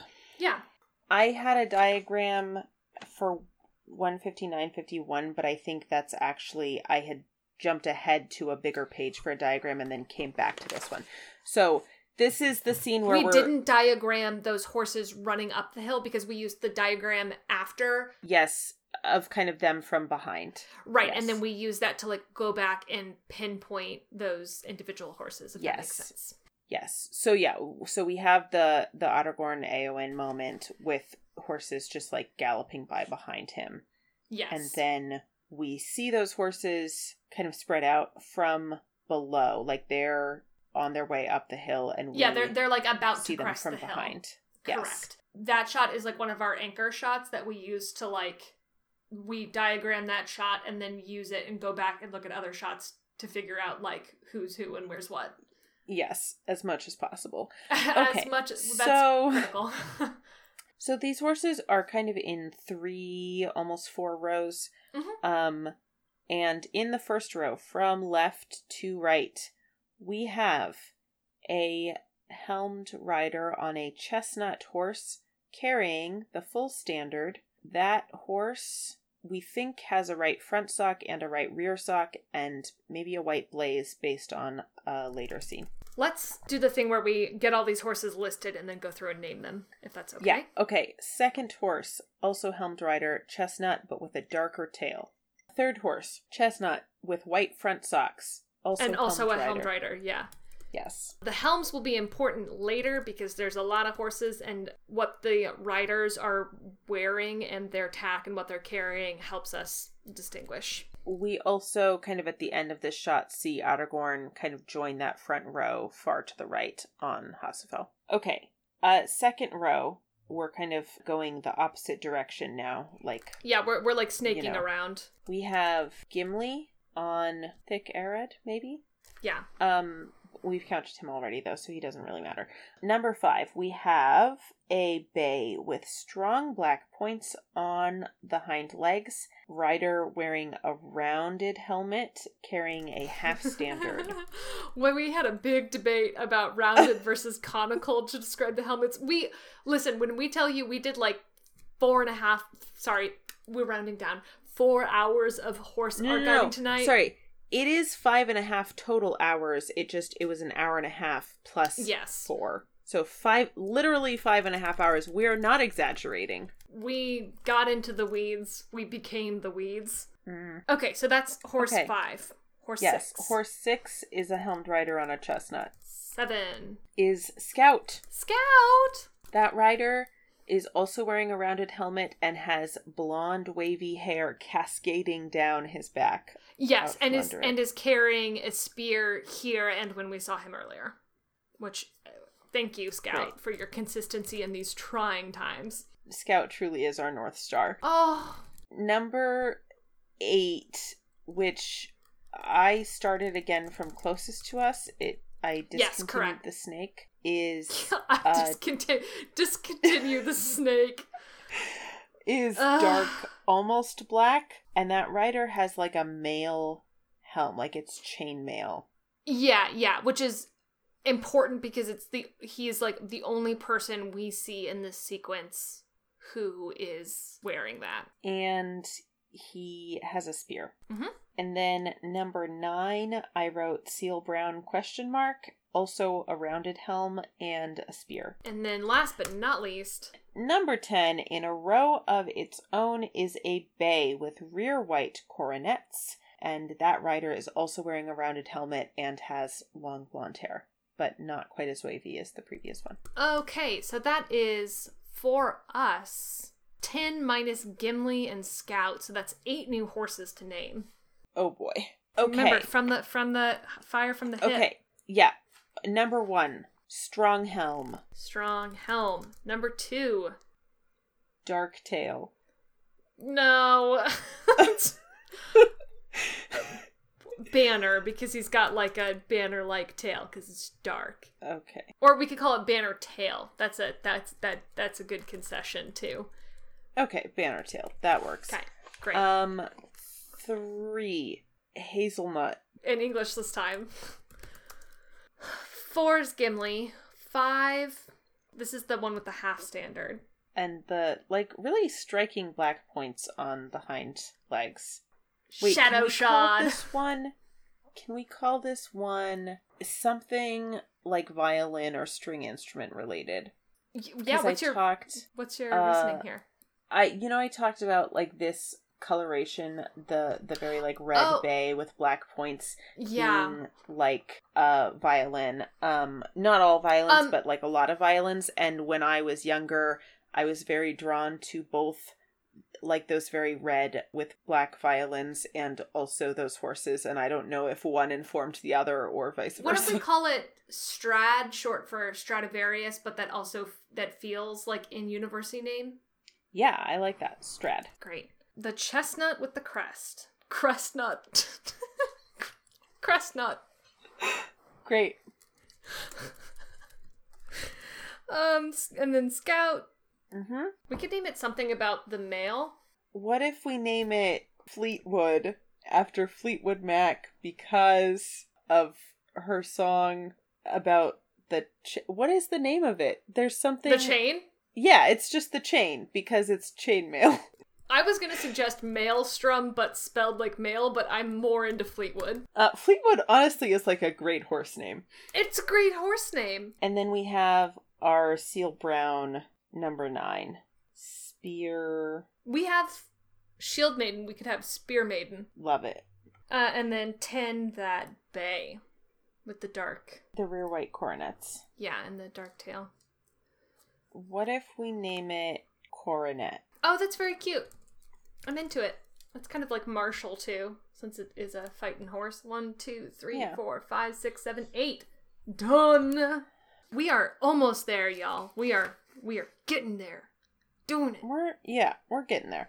Okay, so then we cut to like seeing the wargs oncoming, I think, and when we cut back, the horses are cresting the hill from the other side, like we are on the other side now. And we're seeing it from the other direction. Yeah, so we see Legolas up on the hill, and then we see the line of horses gallop up on either side of him. And this is when Legolas, we have to talk about this, like, wild trick mount which defies physics, but I still love it. We will in a second. Let's try to go through this line.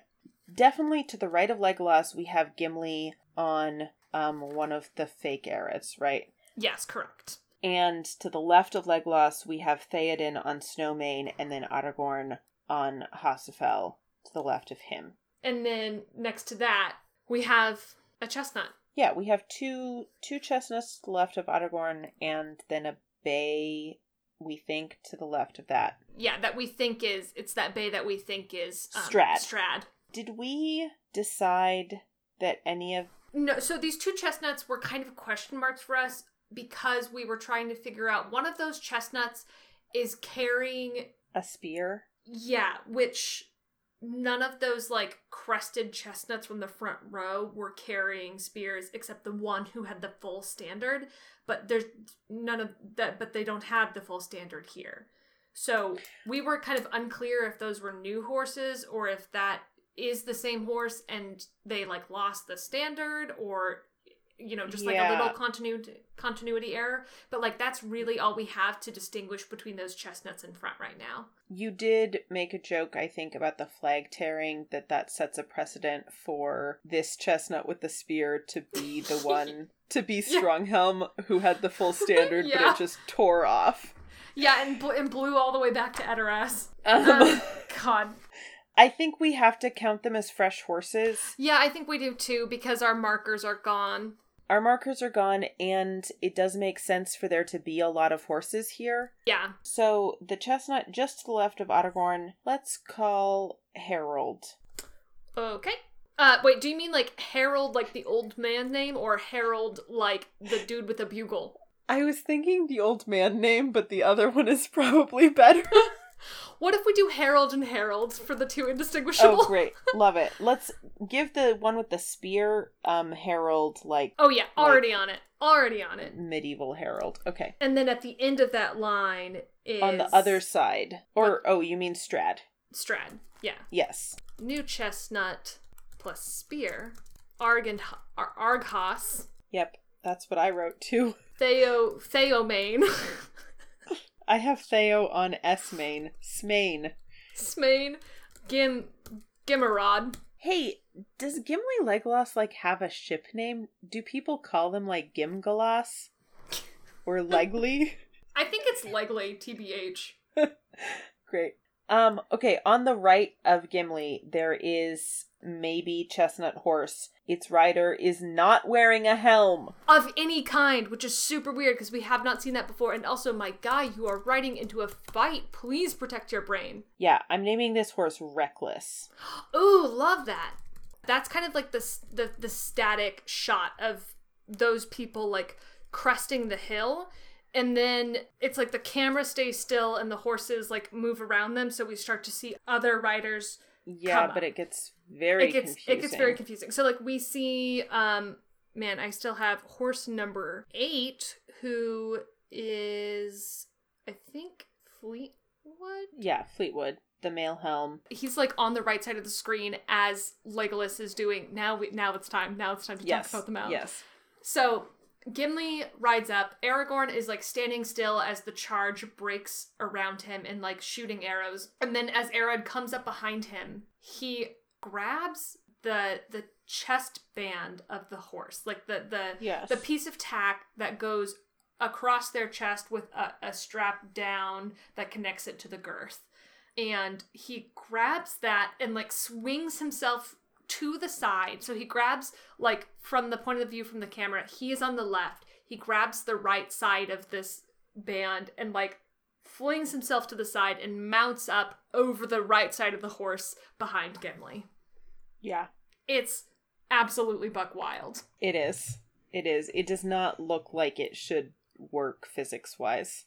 Right. But time doesn't apply to elves, and physics only kind of do, so, you know. Yeah.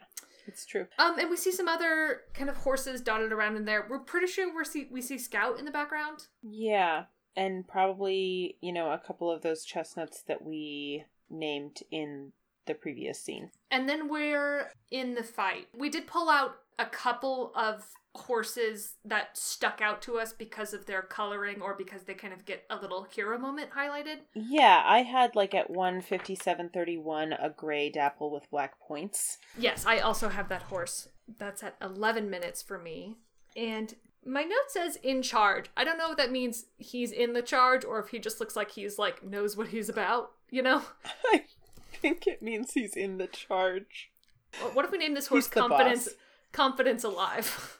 Yeah, love it. That's one. And then a couple seconds later, like 20 seconds later, we debated about what to call this horse coat. I think neophytes, myself included, would look at this horse and want to call it a buckskin because it's that kind of, like, yellowy dun that has darker points and a darker mane. We were looking at it and Joey suggested it might be like a strawberry roan with dark points. Yeah. It's truly a shame that we've already named a horse Spirit Stallion on the Cimarron because, like, this is a Spirit Stallion on the Cimarron horse, you know? I think it's a red roan or strawberry roan. I don't remember if there's a difference between those with dark points. Kind of difficult to tell, and, like, what's weird about horse colors is, like, there are these, you know, there's, like, Venn diagrams with, like, points of overlap, and also none of those have, like, really hard and fast boundaries. Like, horses are living creatures with, like, all sorts of, like, weird genetic variances in there. And also sometimes we just don't know what we're talking about.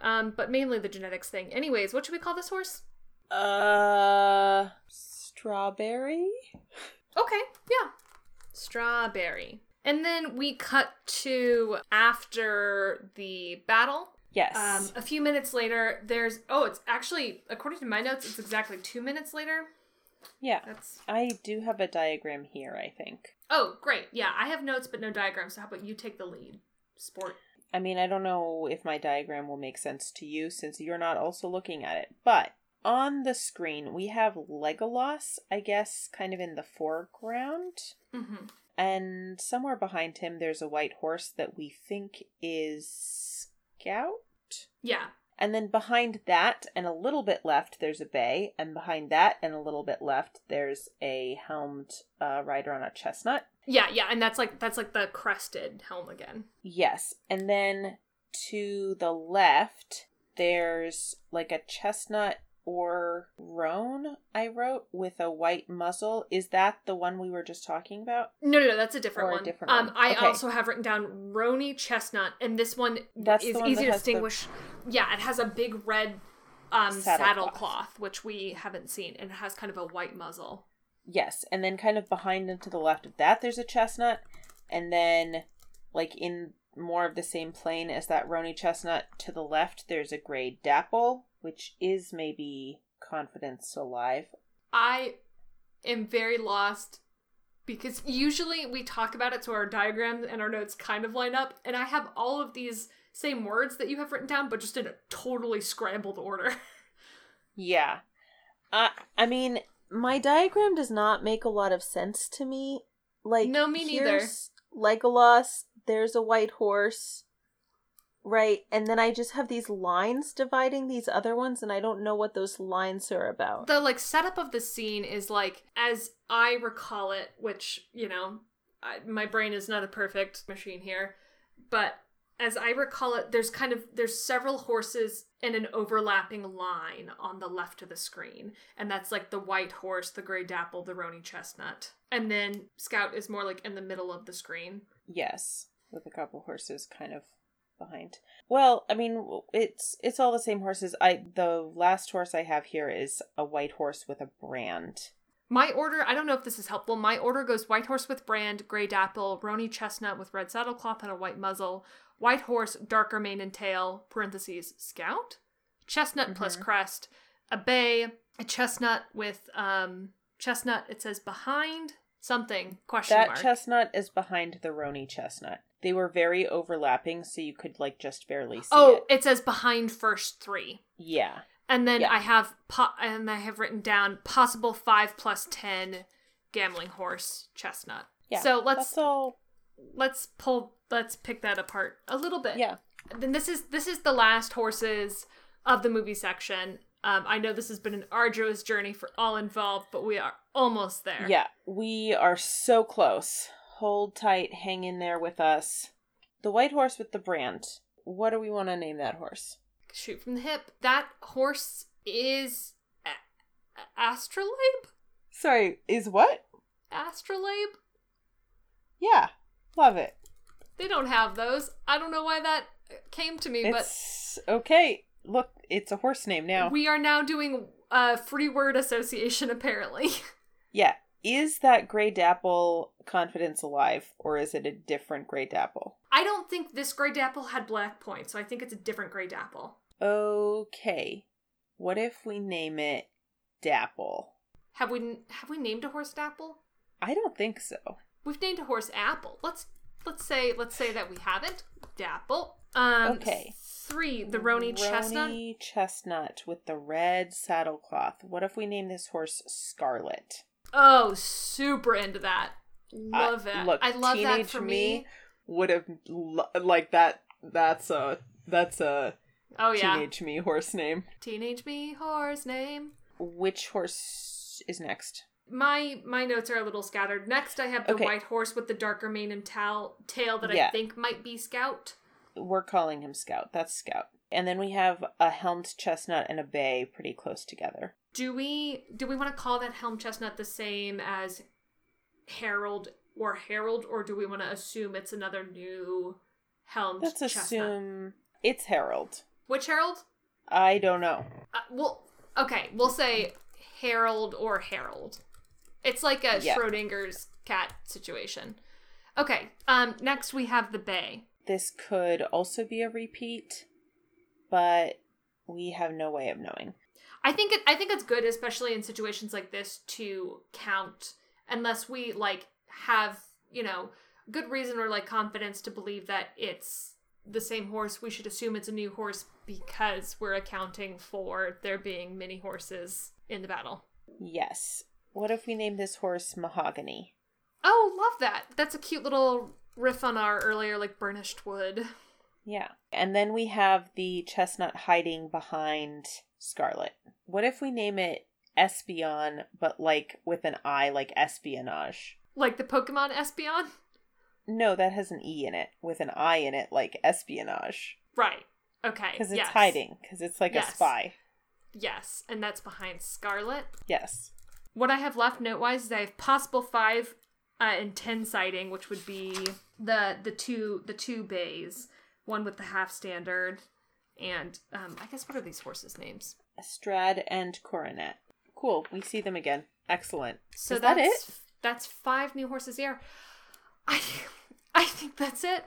I think that's it. We finally have. I mean, we still have. Wow. We have a little bit of book to cover, but that's it. And we should do the horse count. You know. Let's do the horse count.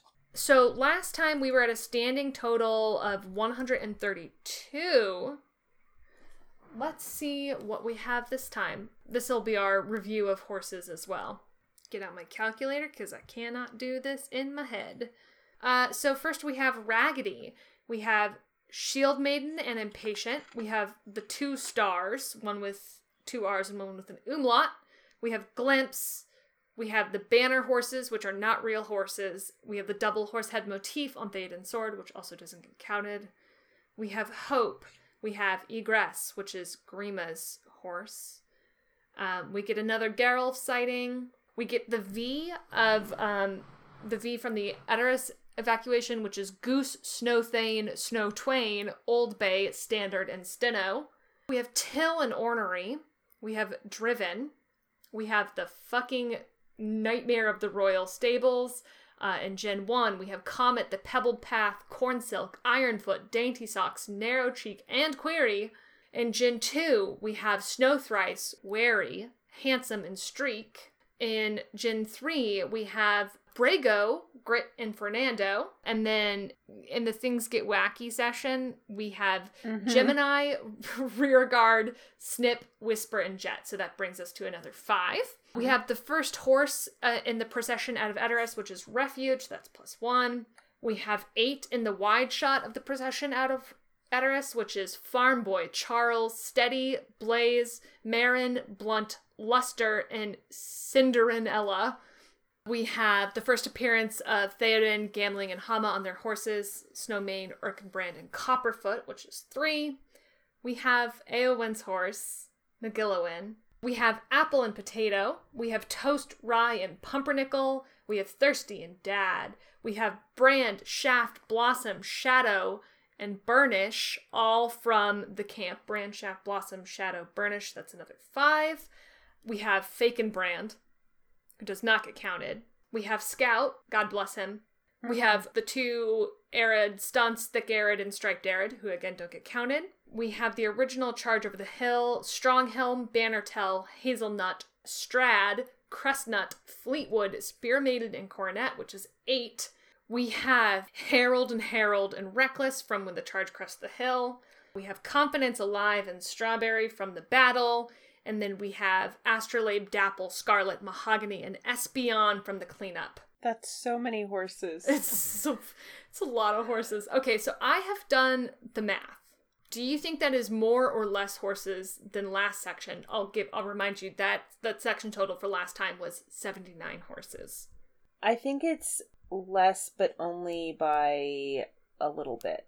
The section total is 80, which is exactly 1 more horse than last time. Oh, wow. Okay, so I was I wasn't like far off. No, you were pretty good. And I think that actually really puts into perspective how much work went into this section, because it's 1 more than last time when we did literally the name generation for like 50 of those horses, and we named all of those horses. We literally came up with 80 horse names today. Well, a few of them were named, but Yeah. we came up with I would say we probably came up with 75 horse names. Wow. Which brings us to a running total of 212 horses. Holy shit. Wow. Yeah. Do you have any, like, parting notes from the book that we need to circle back around to? Or are you done with the book? Get it out of here. I have a proposition for you, and I know this is weird to do in episode. Do you want to split it? What if we save the Helm's Deep chapter for when we actually watch that section of the movie? Because there is some horse stuff in it, and I know we've already read that chapter, but I think, like, we've talked about so much today, and I think we should just wait. Yeah, I'm into it in light of what monster episode it is. Do you want to press on here that we have fulfilled one vow, or do you want to... Yeah, our second vow is that we will rank the horses, and what that means for now is just, what was your favorite horse today? That's a great question. I feel like there were so many, like, really, really good horses that makes it, like, kind of difficult to say. I'm really happy with McGilliwan because I think it's very cute to, like, repurpose this name. I'm also really, proud of the horse name Rearguard for the horse that we just saw the butt of. Yeah, that's very good. I think aesthetically, McGilliwan, even apart from the name, is probably my favorite horse of this section. That's really, like, what I want in a horse. McGilliwan has it. Like, yeah, absolutely. She has, like, I love the shape of that horse's head. The, like, stripe and star is very cute. She's just a really pretty horse. But, like, Brago is also in this section, and I don't think we've seen enough of him yet for me to say that's my favorite horse. But I know that, we will get more, like, Brago-centric stuff. Exactly.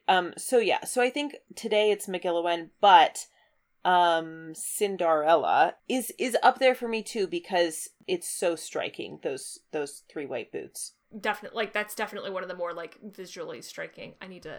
I realized that I never actually wrote down the Cinderella poem. Or pun? Cinderella. Lots and lots and lots of good horses. Yeah. So many good horses. Arguably too many horses. Yeah. Was it only 2 songs? I have kind of like 2.5. I also included... Is the third one the Arise Now, Arise, Riders of Theoden? Yeah. Okay, and the first one was like Where Now Is the Horse and Rider, and the second one is In Dwemer Den in Lorien Seldom Have Walked the Feet of Men. Yeah. Galadriel, Galadriel. I feel like the first one, Where Now the Horse and Rider, is so much more like endemic of what we have seen than the one about Lorien. Like, because of where we are in the book, like. Yeah, I'm trying to think. I'm a little loath to touch this one because it's so beautiful. Yeah, and it already has a horse reference in it. Yeah. So I'm unsure. We could make the one that's about Galadriel to be about a horse. That would probably be pretty quick and light. I hear you about. I do really love the first poems. I don't really want to fuck it up. And we do have, at this point, an honored tradition of profaning High Elvish things. Right. So, okay, here's my take. Like, it's about, like, in Lorien, right? What if we make this about Rohan? Because the second line, Seldom Have Walked the Feet of Men. What if this is all about, like, this is the land of horses? Horses, yes. Men don't walk here, horses do. In Edoras, in Old Rohan, or Rohan, we'll see how the rhyme needs to work. Yeah. Seldom have walked the feet of men. Yeah. How many A's are in V? The feet of men. Few human eyes have seen the light. Eyes. That... Oh, I just hit send already. That's fine. That lies there ever long and bright. I think there's an obvious choice here, which is that this is about Shadowfax. We've done that before, though. What if we make this about Felaroth? Because this is about, like, yes. Rohan, like, before it was mainly when humans. It was still the horse's land, because like Felaroth is like from when they gave Rohan to Errol the Younger. Yes. Aoral, yeah. Aoral. Yeah. Felaroth, because then we have that fourth syllable there. You were transcribing this, right? I started transcribing and then realized I had been fired from that job for for doing it bad. I'm on it. I type 97 words per minute, and I love spelling everything right. That feels a little pointed, but okay. No, I don't. Wow. Jesus. No, it's fine, I understand. I don't think that reflects on you as a person at all. I'm weirdly compulsive about spelling, which comes in handy when transcribing something quickly. Yes. And I'm a noted typoer. That's all. Okay, so the next line is, clear is the water of your well. Trough. Oh yeah, trough, because it rhymes with Felaroth. And that's the rhyme we need. Okay. Yeah. Clear is the water of your trough. Okay, and then white is the star in your white hand, which has to rhyme with unmarred, unstained is leaf and land. He loves for lands to be unstained, huh? Yeah. We could also change. We can change land there and keep most of the rest of the I'm leaf and I'm not grain. Right. I'm just saying these two lines have to rhyme with each other. I don't care which we're on which the same word, line. but what if it's like bright is the moon on your white mane and make something rhyme with mane? Yeah. I'm trying to think about like what color and or sense horses would find like desirable in this. What words rhyme with mane? Stain. Sane. Vein. Both veins. Yeah. All three veins. There's 3 veins. Vein, vein, vein. Oh yeah. Feign. Refrain. The suffix, the Rohirrim suffix thane, if we wanted to. Yeah. Dane. Rain. Yeah, all 3 rain feels rains. like a natural. All of the rains. Rain feels like a real natural. Ooh. Okay. How about bright is the moon on golden mane like ripening oats before the rain. Wow. You know, I love that we just circle back around to oats every time. I really do. Well, you said, like, what colors or whatever would be appealing to horses. Yeah. And I was like, the color of ripe oats. The oats. It's all about the oats. Okay, and then we come back to that line in Edoras and old Rohan. Edoras. More fair than thoughts of mortal hand. More fair than touch of mortal hand. More fair than touch of... Because it's about, like, it being the horse's land before they are tamed and or broken or whatever. Maybe more fair than touch of human hand? Yeah, into it. I think we also should change that first min to man then to rhyme with Rohan. Yeah. As the resident poetry reader, would you like to? Yeah, I mean, do you want to split this halfway through? Yeah, do you want the rear guard or the vanguard? I'll take the first half. In Edoras in old Rohan, seldom have walked the feet of man. Few human eyes have seen the light that lies there ever, long and bright. O Felaroth, O Felaroth. Clear is the water of your trough. Bright is the moon on golden mane, like ripening oats before the rain. In Edoras and old Rohan, more fair than touch of human hand. Good work. That's 3 oaths. And done. 3 of our 4 vows. The 4th one, let me tell you, the beacon has been lit. Repeatedly. It is just... It's ablaze. Super on fire. More fire. blazes than these horses. I don't know. We saw a lot of blazes. Listen. I have a couple things to start with, which are not questions, but simply some feedback or input from one of our listeners. Fact check. Nicole. Yes. Nicole, my dear friend, has sent 2 emails. The first of which says this. Hello, horse babies. I have an answer for you stemming all the way back from episode 3. At one point, Joey had a mysterious note saying, "Is Gandalf human?" And I am happy to report he is not. None of the wizards are. They are basically angels. They're a species called Maiar that were created before time and entered into the world to prepare it for mortals. They can be embodied with great effort or power. Other examples of Maiar in Middle-earth are the other wizards, the Balrog and Sauron. So, lots of variety. The Balrog and Sauron are the same species as the wizards? Yes, but they're not all, like, there are, like, subdivisions of Maiar, if I'm remembering correctly. Like there are subdivisions of angels. So, like, Gandalf and the Balrog are not, like, the same thing in that sense, but in another sense they are. They're the same thing higher up the taxonomical chain. Yes, and a couple other things in this email that I wanted to point out, especially Nicole says, when Gandalf says that Shadowfax might have been foaled in the morning of the world because he's so rad, that's really saying something, because Gandalf probably saw the first horse ever. Apparently Gandalf's body is over 2,000 years old. Crusty. You know who definitely saw the first horse ever, though? Who? Tom Bombadil. Ugh.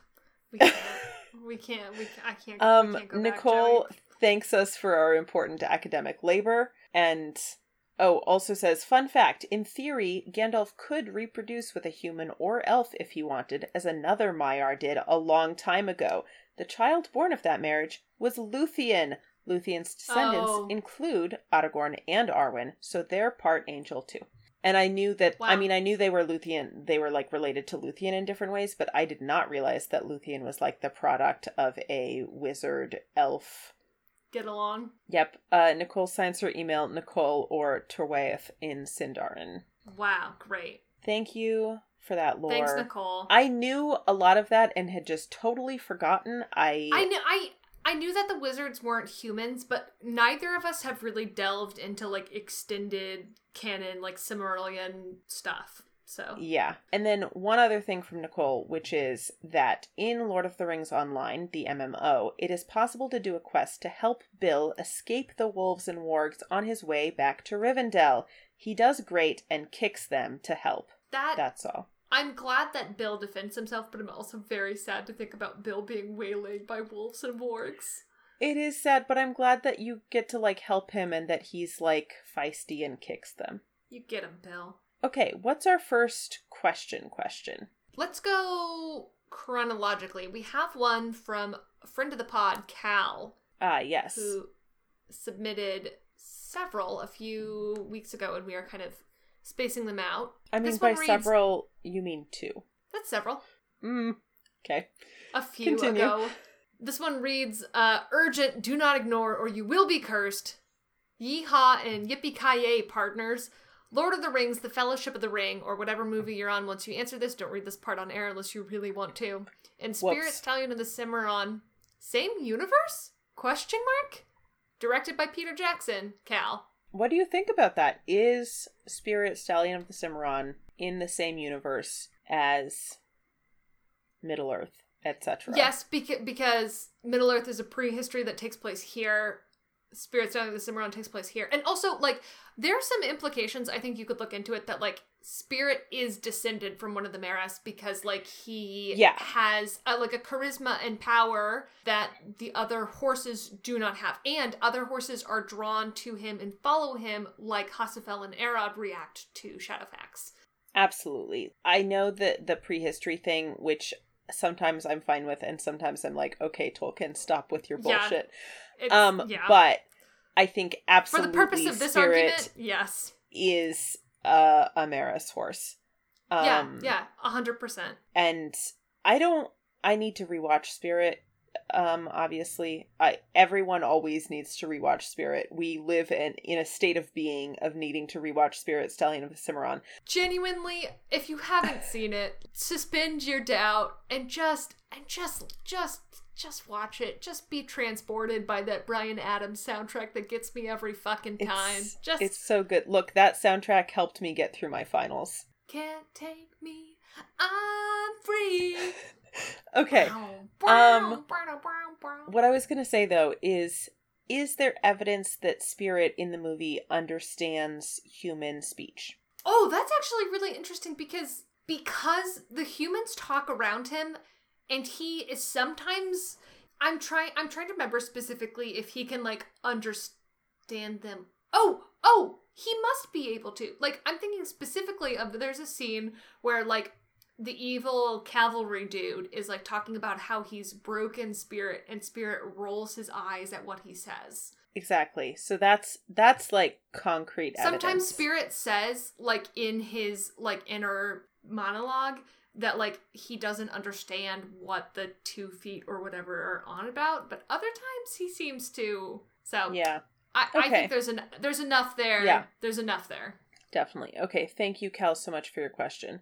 Next question is from Emma Dumpling Squid. Hi, Emma. Emma writes, if horses have agency and morality, do you think any of the horses you've encountered so far have been secret spies? Who in Lord of the Rings is most likely to be double-crossed by a horse? And then a second short question that we will get to as soon as we answer this one. I know what horse would be most likely to double-cross people, and that is any and all of the ponies that we have seen. Like that little fucking pony in Brie, absolutely working for the enemy. Custard? Ponies are hateful, spiteful little creatures. I've known some nice ponies. I have only known ponies who desire me dead. Okay. I've been hurt worse by a pony than I ever have been by a horse. Wow. Who would most likely to be double-crossed by a horse? I want to say, like, Aragorn because of his, like, known horse girl tendencies. Like, he likes them and wants to trust them. Right. Like, he puts maybe too much faith in their goodness. Yeah. Yeah, I'm trying to think of anyone else who might have been a secret spy. I feel like Sam has a big heart such that you might believe that he would get tricked by a pony, but Sam also is very, like, wily in his own way. He has a good radar for, like, who means him harm. Yeah, I think Sam is actually really discerning in who he trusts. Right, that's what I'm saying, is I think some people might look at him and, like, assume that he would be easy to trick in that way, and I don't think so. Besides, like, the Black Riders, all of the horses we see are really lovely, and so I don't think any of them are secret spies. Maybe the horse that Grima rides back to Saruman. Only because I don't think a horse who was truly loyal to Rohan would willingly take Grima back to Saruman. That's complicated, though. You know, like, that takes us back into, like, how much agency do the horses have? Right, but in this question, Emma says, if horses have agency and morality, do you think blah, blah, blah? So that's like, assuming they have agency. Yeah. Theoretically, do you think any of them have been secret spies? And I'm saying, in a world where they definitely have agency, the horse that takes Grima back might be a secret spy. But I'm not saying that is the state of things necessarily, just... I'm going to write the fan fiction about the horse who spies on other horses in the royal stables. Wow. Like, has to live this, like, horse double life. Love it. Maybe it was that chestnut in a stall, like, on the other side in Gen 1, and none of the other horses like to hang out with it anymore because and that's why he's over there by himself. Yeah. Narrowcheek? Narrowcheek is, like, kind of a villain name, too, you know? Yeah. As far as, like, warrior cats' names go. Yeah. Okay, second question from Emma is, what is your Middle-earth horse-sona? This is a big question. And I'm interpreting this as, like, not, like, what horse that we've already seen would you be, but, like, if you were, like, making a self-insert OC, but a horse. I have two answers. There's, like, the aspirational answer. Uh-huh. And then there's the cottagecore aspirational answer. Oh, yeah. Okay. I want to hear them both. Cottagecore aspirational answer is I feel like you want to be a pony in the Shire. That's like the lushest place to be, right? Just like a happy round little bay. Yeah. My other aspirational answer is like, I feel like I would want to be a Rohan horse because they're like tough and cool, like from the land of horses, you know?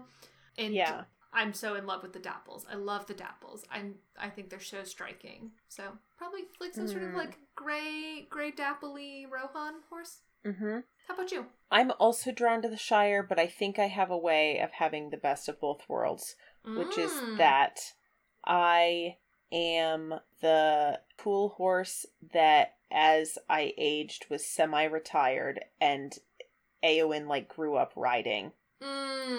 Yeah. And now I'm just, like, in a lush pasture chillin' because I'm just old chillin'. And tired. Yeah. But, God, someone put me out to pasture, please. I'm the reason Eowyn is a great rider and loves horses. Yeah. Oh, that's really good. Oh, that's great. Wow. I would name my horse Osi, but I have no naming energy left. It's gone. Yeah. Maybe we'll revisit it, Yeah. Okay, what's our last Call of Gondor? This is from another friend of the pod, Nat. Nat says, I have a our question human about friend. horses. Yeah. Definitely a human, not a horse. Don't worry about that. Nat says, I have a question about horses. How do you befriend one? What's it like to be buds with a horse? My best friend was a horse girl when I was a kid, and I occasionally went with her to riding lessons to meet the horses, but I was mainly just frightened because they were big, and I had heard that horses could kick you to death. But now I'm told they're actually friends. Thinking emoji. Your human friend, Nat. We do have to clarify something right off the bat, which is that horses can kick you to death, but that doesn't mean they're not friends. I think, in general, in most cases, horses will only kick out of fear. Like, they're much more likely to accidentally kick you because they're startled than to, kick you with the intent of harming you out of spite. And there are ways to avoid being kicked when they're startled, which we can talk about. Yeah. Go ahead. Oh, I was gonna be a little tangential, which is there's a spectrum of things that can kick you to death that are friend-shaped or not. So, at one end of the spectrum is, can kick you to death but is a friend is horse, and the other end of the spectrum of things that can kick you to death and is not a friend is emus. Oh, okay. Fair. I would say, my number one piece of advice for being around a horse is to stay calm and stay visible or, in contact with them. When you walk behind a horse, and this is, a super important thing to learn that is, very basic when you first are, learning to be around a horse, you stay, right up against them. Pressed up against them. Right. You put your torso against the side of the horse and keep a hand or arm on their back, and you just stay glued to them as you walk around the back of the horse. That does two things. One, it lets the horse know exactly where you are at all times, so they don't get startled suddenly they can't by see you back there. Right. Right. And two, if they do kick, you're so close to them that they can't actually get their back legs up high enough to do much damage. Yeah, they can't kick you with any momentum. Yeah. Definitely staying calm. A lot of people, I think, when they are if they don't have a lot of experience with horses, they want to do the thing that you see in every piece of horse media, which is stroking the horse on its face right in between its eyes where it cannot see you, and a horse does not want you to do that until that horse knows you and feels okay. Yeah, I think once a horse is well aware of your presence, side of the neck stroking is great, is a nice place to start. And if you're giving a horse treats, which is a great way to befriend it, you want to offer them with your hand as flat as possible. Even if your fingers tucked in, bend backwards a little bit, great, because they're a little clumsy and they will chomp off your fingers accidentally. Fingers are carrot shaped. So you just lay that apple flat on your palm and keep your fingers well away and together, and let it just pick it up from the flat of your hand. Have you ever been seriously bit or kicked by a horse, Joey? I was kicked by my horse after falling off him one time when he spooked. I had a hoof-shaped bruise on my forearm because he was doing the kind of he started bucking and kicking out his back legs, and I fell and then got kicked when I was on the ground. But it wasn't too serious. I've never been bitten, thankfully. Oh, that's ouchy. Yeah, that does not sound fun. They got those big chompers.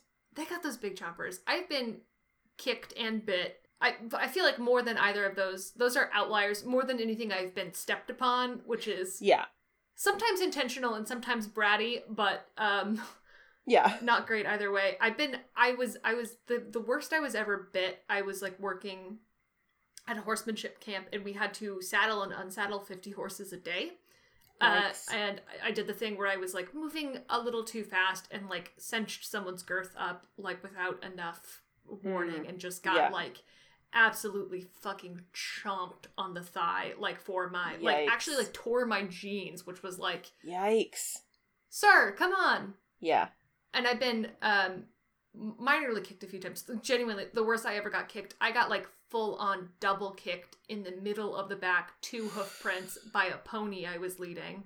Yikes. Because I used to do like those like lead ponies for kids. And I've never forgiven ponies. I've never forgiven ponies. No wonder. I have not had those kinds of experiences. I have interacted with fewer horses than you have overall, even though I had my own, but I was not working with as many different horses. But yeah, really like horses are friends. Like malicious horses like absolutely do exist, but they are such a small outlier and it's so contextual.